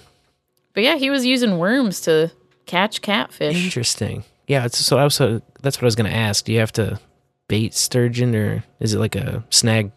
Like spoonbills are huge too, but you can only catch them snagging because they eat like plankton or some shit. You know, they don't go for bait. Yeah, this one went for the bait. Took the bait. Wild. That's fun. It is wild. Yeah. I didn't know they were prehistoric. Yeah, they're like a water dinosaur. Crazy. Still around in the lake, yeah. And here I was thinking I was special having chickens in my backyard. I knew about their existence, but I hadn't heard much in the way of people catching them, but that's pretty cool. Yeah. What a surprise. Mm-hmm. Another surprise hit a principal out of West Virginia school. It was Monday morning, and one of his jobs is to go outside and unlock the dumpster that's outside the school. So he goes and he unlocks it, and then the lid flies open, and what pops up? A black bear. Full size, too. It's like a real bigger-than-life Jack-in-the-Box, dude. Pop goes the weasel. Yeah, and they were both equally terrified when they saw each other, so the principal runs in one direction and the bear ran off in the other. All they can figure is that bear somehow managed to squeeze under the dumpster latch and get into the container and then find out it couldn't get out once the thing closed behind it. Oops. It would be very strange if someone locked up the dumpster when the bear was in it. Dumbass bears. You know, how did you not notice that bear? But stay in the woods, bears. Don't eat trash. Yeah. Catch some fresh goodness. Don't stoop to the raccoon activities, man. And the who else is always the possums, man? Yeah. And the cats. Those are the three main offenders around here. Fuck cats. Raccoons, possums, cats. Yep, they'll all get in your trash. Stop eating my trash. I can't put it out the night before because of you fucks. I know. It's so frustrating. I'd rather put it out the night before.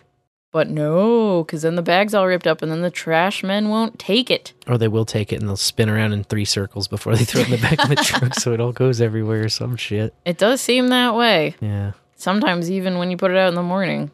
Seems like they're doing a little dance with your trash. Speaking of dumbasses, though, listen to this next story. The dog probably ran into her. He didn't actually chomp down, and there's no flesh taken out. There was no, she wasn't bleeding. Alex Zaslov says his dog Archie is accused of biting a mail carrier in the 6600 block of Edenvale Road. Wednesday, Baltimore County Animal Services came to check if the dog has had all of his shots, and he has. Zachary Lewin tended to the mail carrier right after it happened. She did have teeth marks. Mm-hmm. She had teeth marks on one side, though.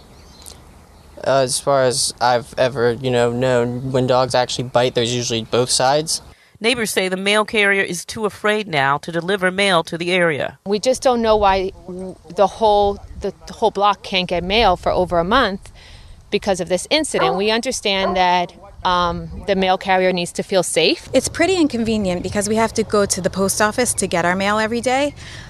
Sometimes they close early due to staffing issues. There'll be a sign up on the door saying, sorry, we closed at 1:30 today. We have to leave our work, go pick up the mail. It's become a hassle. Archie is contained to the property by an invisible fence. Zaslov says he understands why the mail carrier is afraid to deliver mail to this block. I can understand. It must have been traumatic, of course. I mean, but, I feel bad. And I have to go get my mail. And my neighbors are all upset at me because, it just happened that way. We would just love our mail to just get delivered. We reached out to the Postal Service. So far, no response.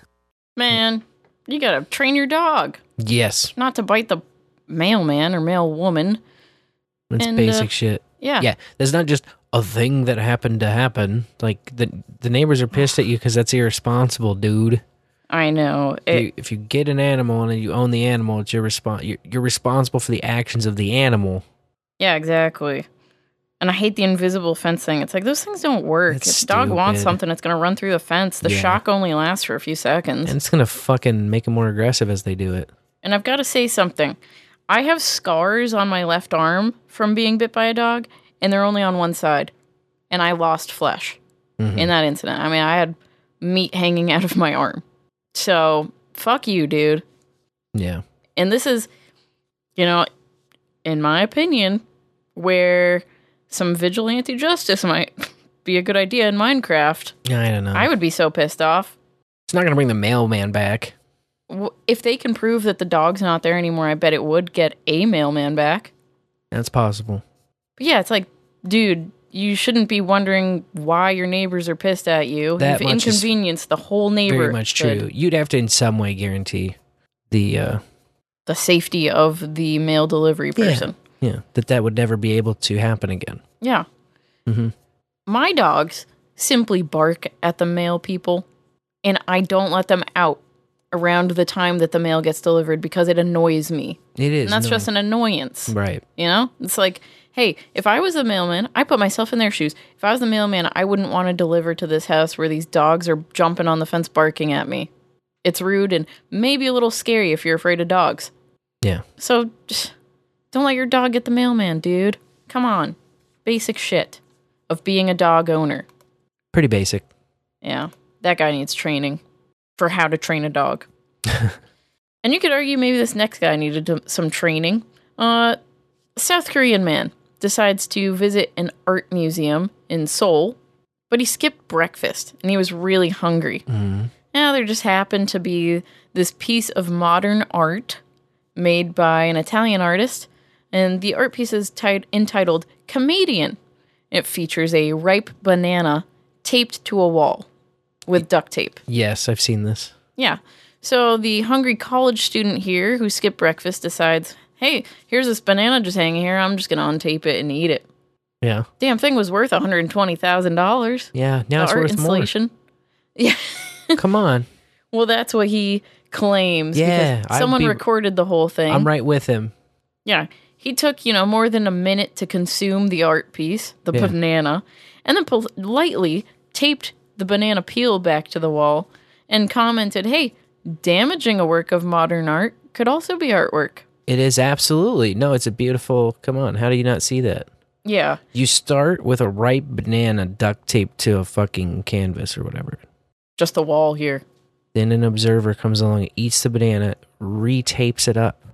Oh, that's art, if I've ever seen it. What could be more artful? Yeah, they're looking at this all wrong. This just became a collaboration between two genius artists. That's right. Well, it should triple in price. The artist had no problem at all with the visitor eating the banana. Of course. Because since it has to be a ripe banana to make the statement he's looking for, the banana is replaced every 2 days by the museum curators anyway. And it's not the first time it's happened. There was a performance artist that showed up in 2019 and also ate the banana. There you go. So, students not being held liable for anything. Art again. Yeah, creative expression. Yes.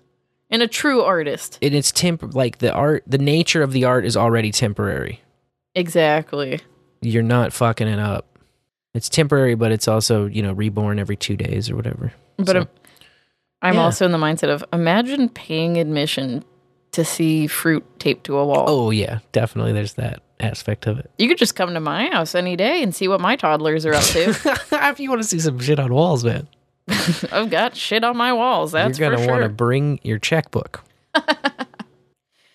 Yeah, indeed. So is that a gutter or a strike? I thought I already did this, but... Maybe you did. I lose track on the lanes, Oh, me too. We're just having so much fun. Exactly. At the end. When time when floats you're bowling. on by. Mm-hmm. You got to enjoy the moment, Yeah, just eat the banana. Exactly. Live in the now. There's one Dutch man that's really living in the now. Donating sperm after sperm. No. In fact, found out after getting a court order that he has fathered 550 kids. Holy smokes. Yeah. But not. Oh, yeah. He has seeded 550 kids. I don't think he's legally bound or allowed to father them, right? As a sperm donor? He is technically their father. It's his sperm. Yes. The kids came out of his nuts. In a genetic sense, you're correct. This is like a technical biological thing, Yeah, so... I think there's a lot more depth to fathering as a verb than nutting on an egg. Maybe I'm biased as a father. But I get what you're saying. Yeah, fathering involves raising the child also. One would think... to be a father. Just when I hear fathering, yeah. Yeah.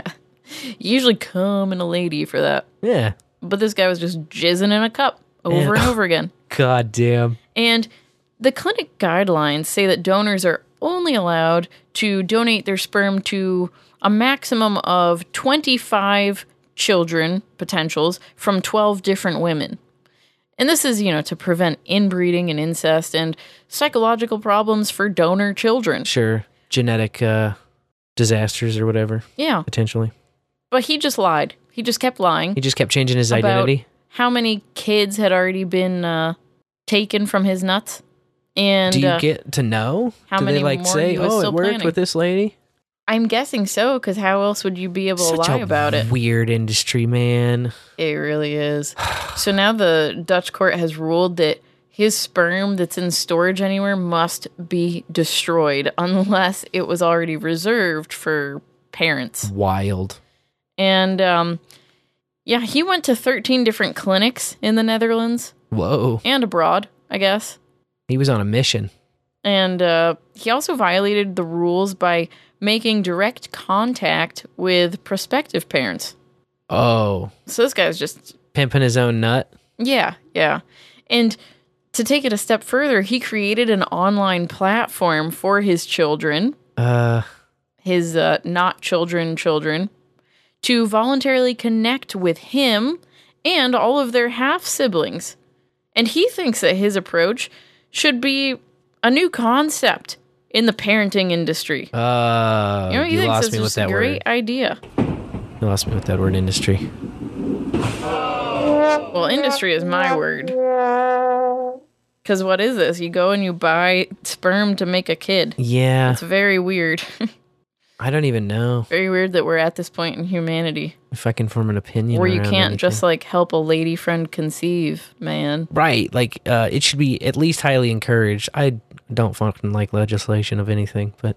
Or as a lady, it should find be a maybe man. socially encouraged to donate in person or something. Yeah. If you wouldn't have sex with them, why would you make a child with them? Correct, yeah. I know. There's some kind of an intimate, hopefully, thing about that, more than a website to find the rest of them while you beat off in a cup. Hopefully. Come on, sir. But here we are. So there is a nonprofit organization called Stitching Donor Kind, and they're advocates for parents who have donated sperm to make their children. And they also are arguing that this mass donation could be psychologically damaging for the mothers who now feel they were part of this man's strange social experiment. Or, dare I say, kink. Oh, we bought jizz from a guy who nutted in a cup, and it turns out he's a weirdo. Whoa. Shocking. Holy shit. Yeah, imagine. Yeah. Ladies, just find a good man friend to help you conceive. She's not my special lady. She's just my lady friend. Come on. Ugh. That's freaky. To me. Yeah. Definitely weird. But hey, sometimes things get weird. What can we do about it? Laugh. Just have a little laugh, that's all. Hope you're having an excellent night out there, day out there, week out there, or life out there. No Bowls with Bud scheduled this weekend, because your boy's got to be in a wedding. But you can bet your sweet ass we'll be back at it next Tuesday night when the time is right. Usually around 9 Centrals when we take over from the boys over at DH Unplugged on the No Agenda stream. Till then, you can rest assured I will be Sir Spencer, Wolf of Kansas City. And I will always be the delicious Dame DeLorean. Till next time, bowlers. May your bowls burn ever brighter.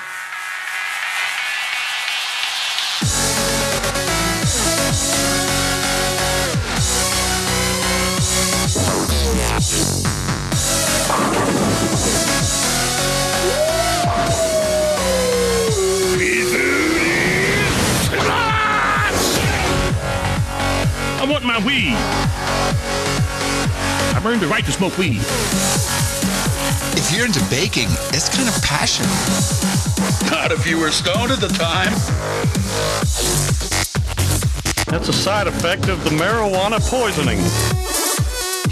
Yeah, dude, you were here smoking pot with me. Honey, you raped. Sparking up a J. Lighting up a J. Smoke one up. Wow, I am really high. Smoke weed every day. I'm being baked. I'm being baked like a cake.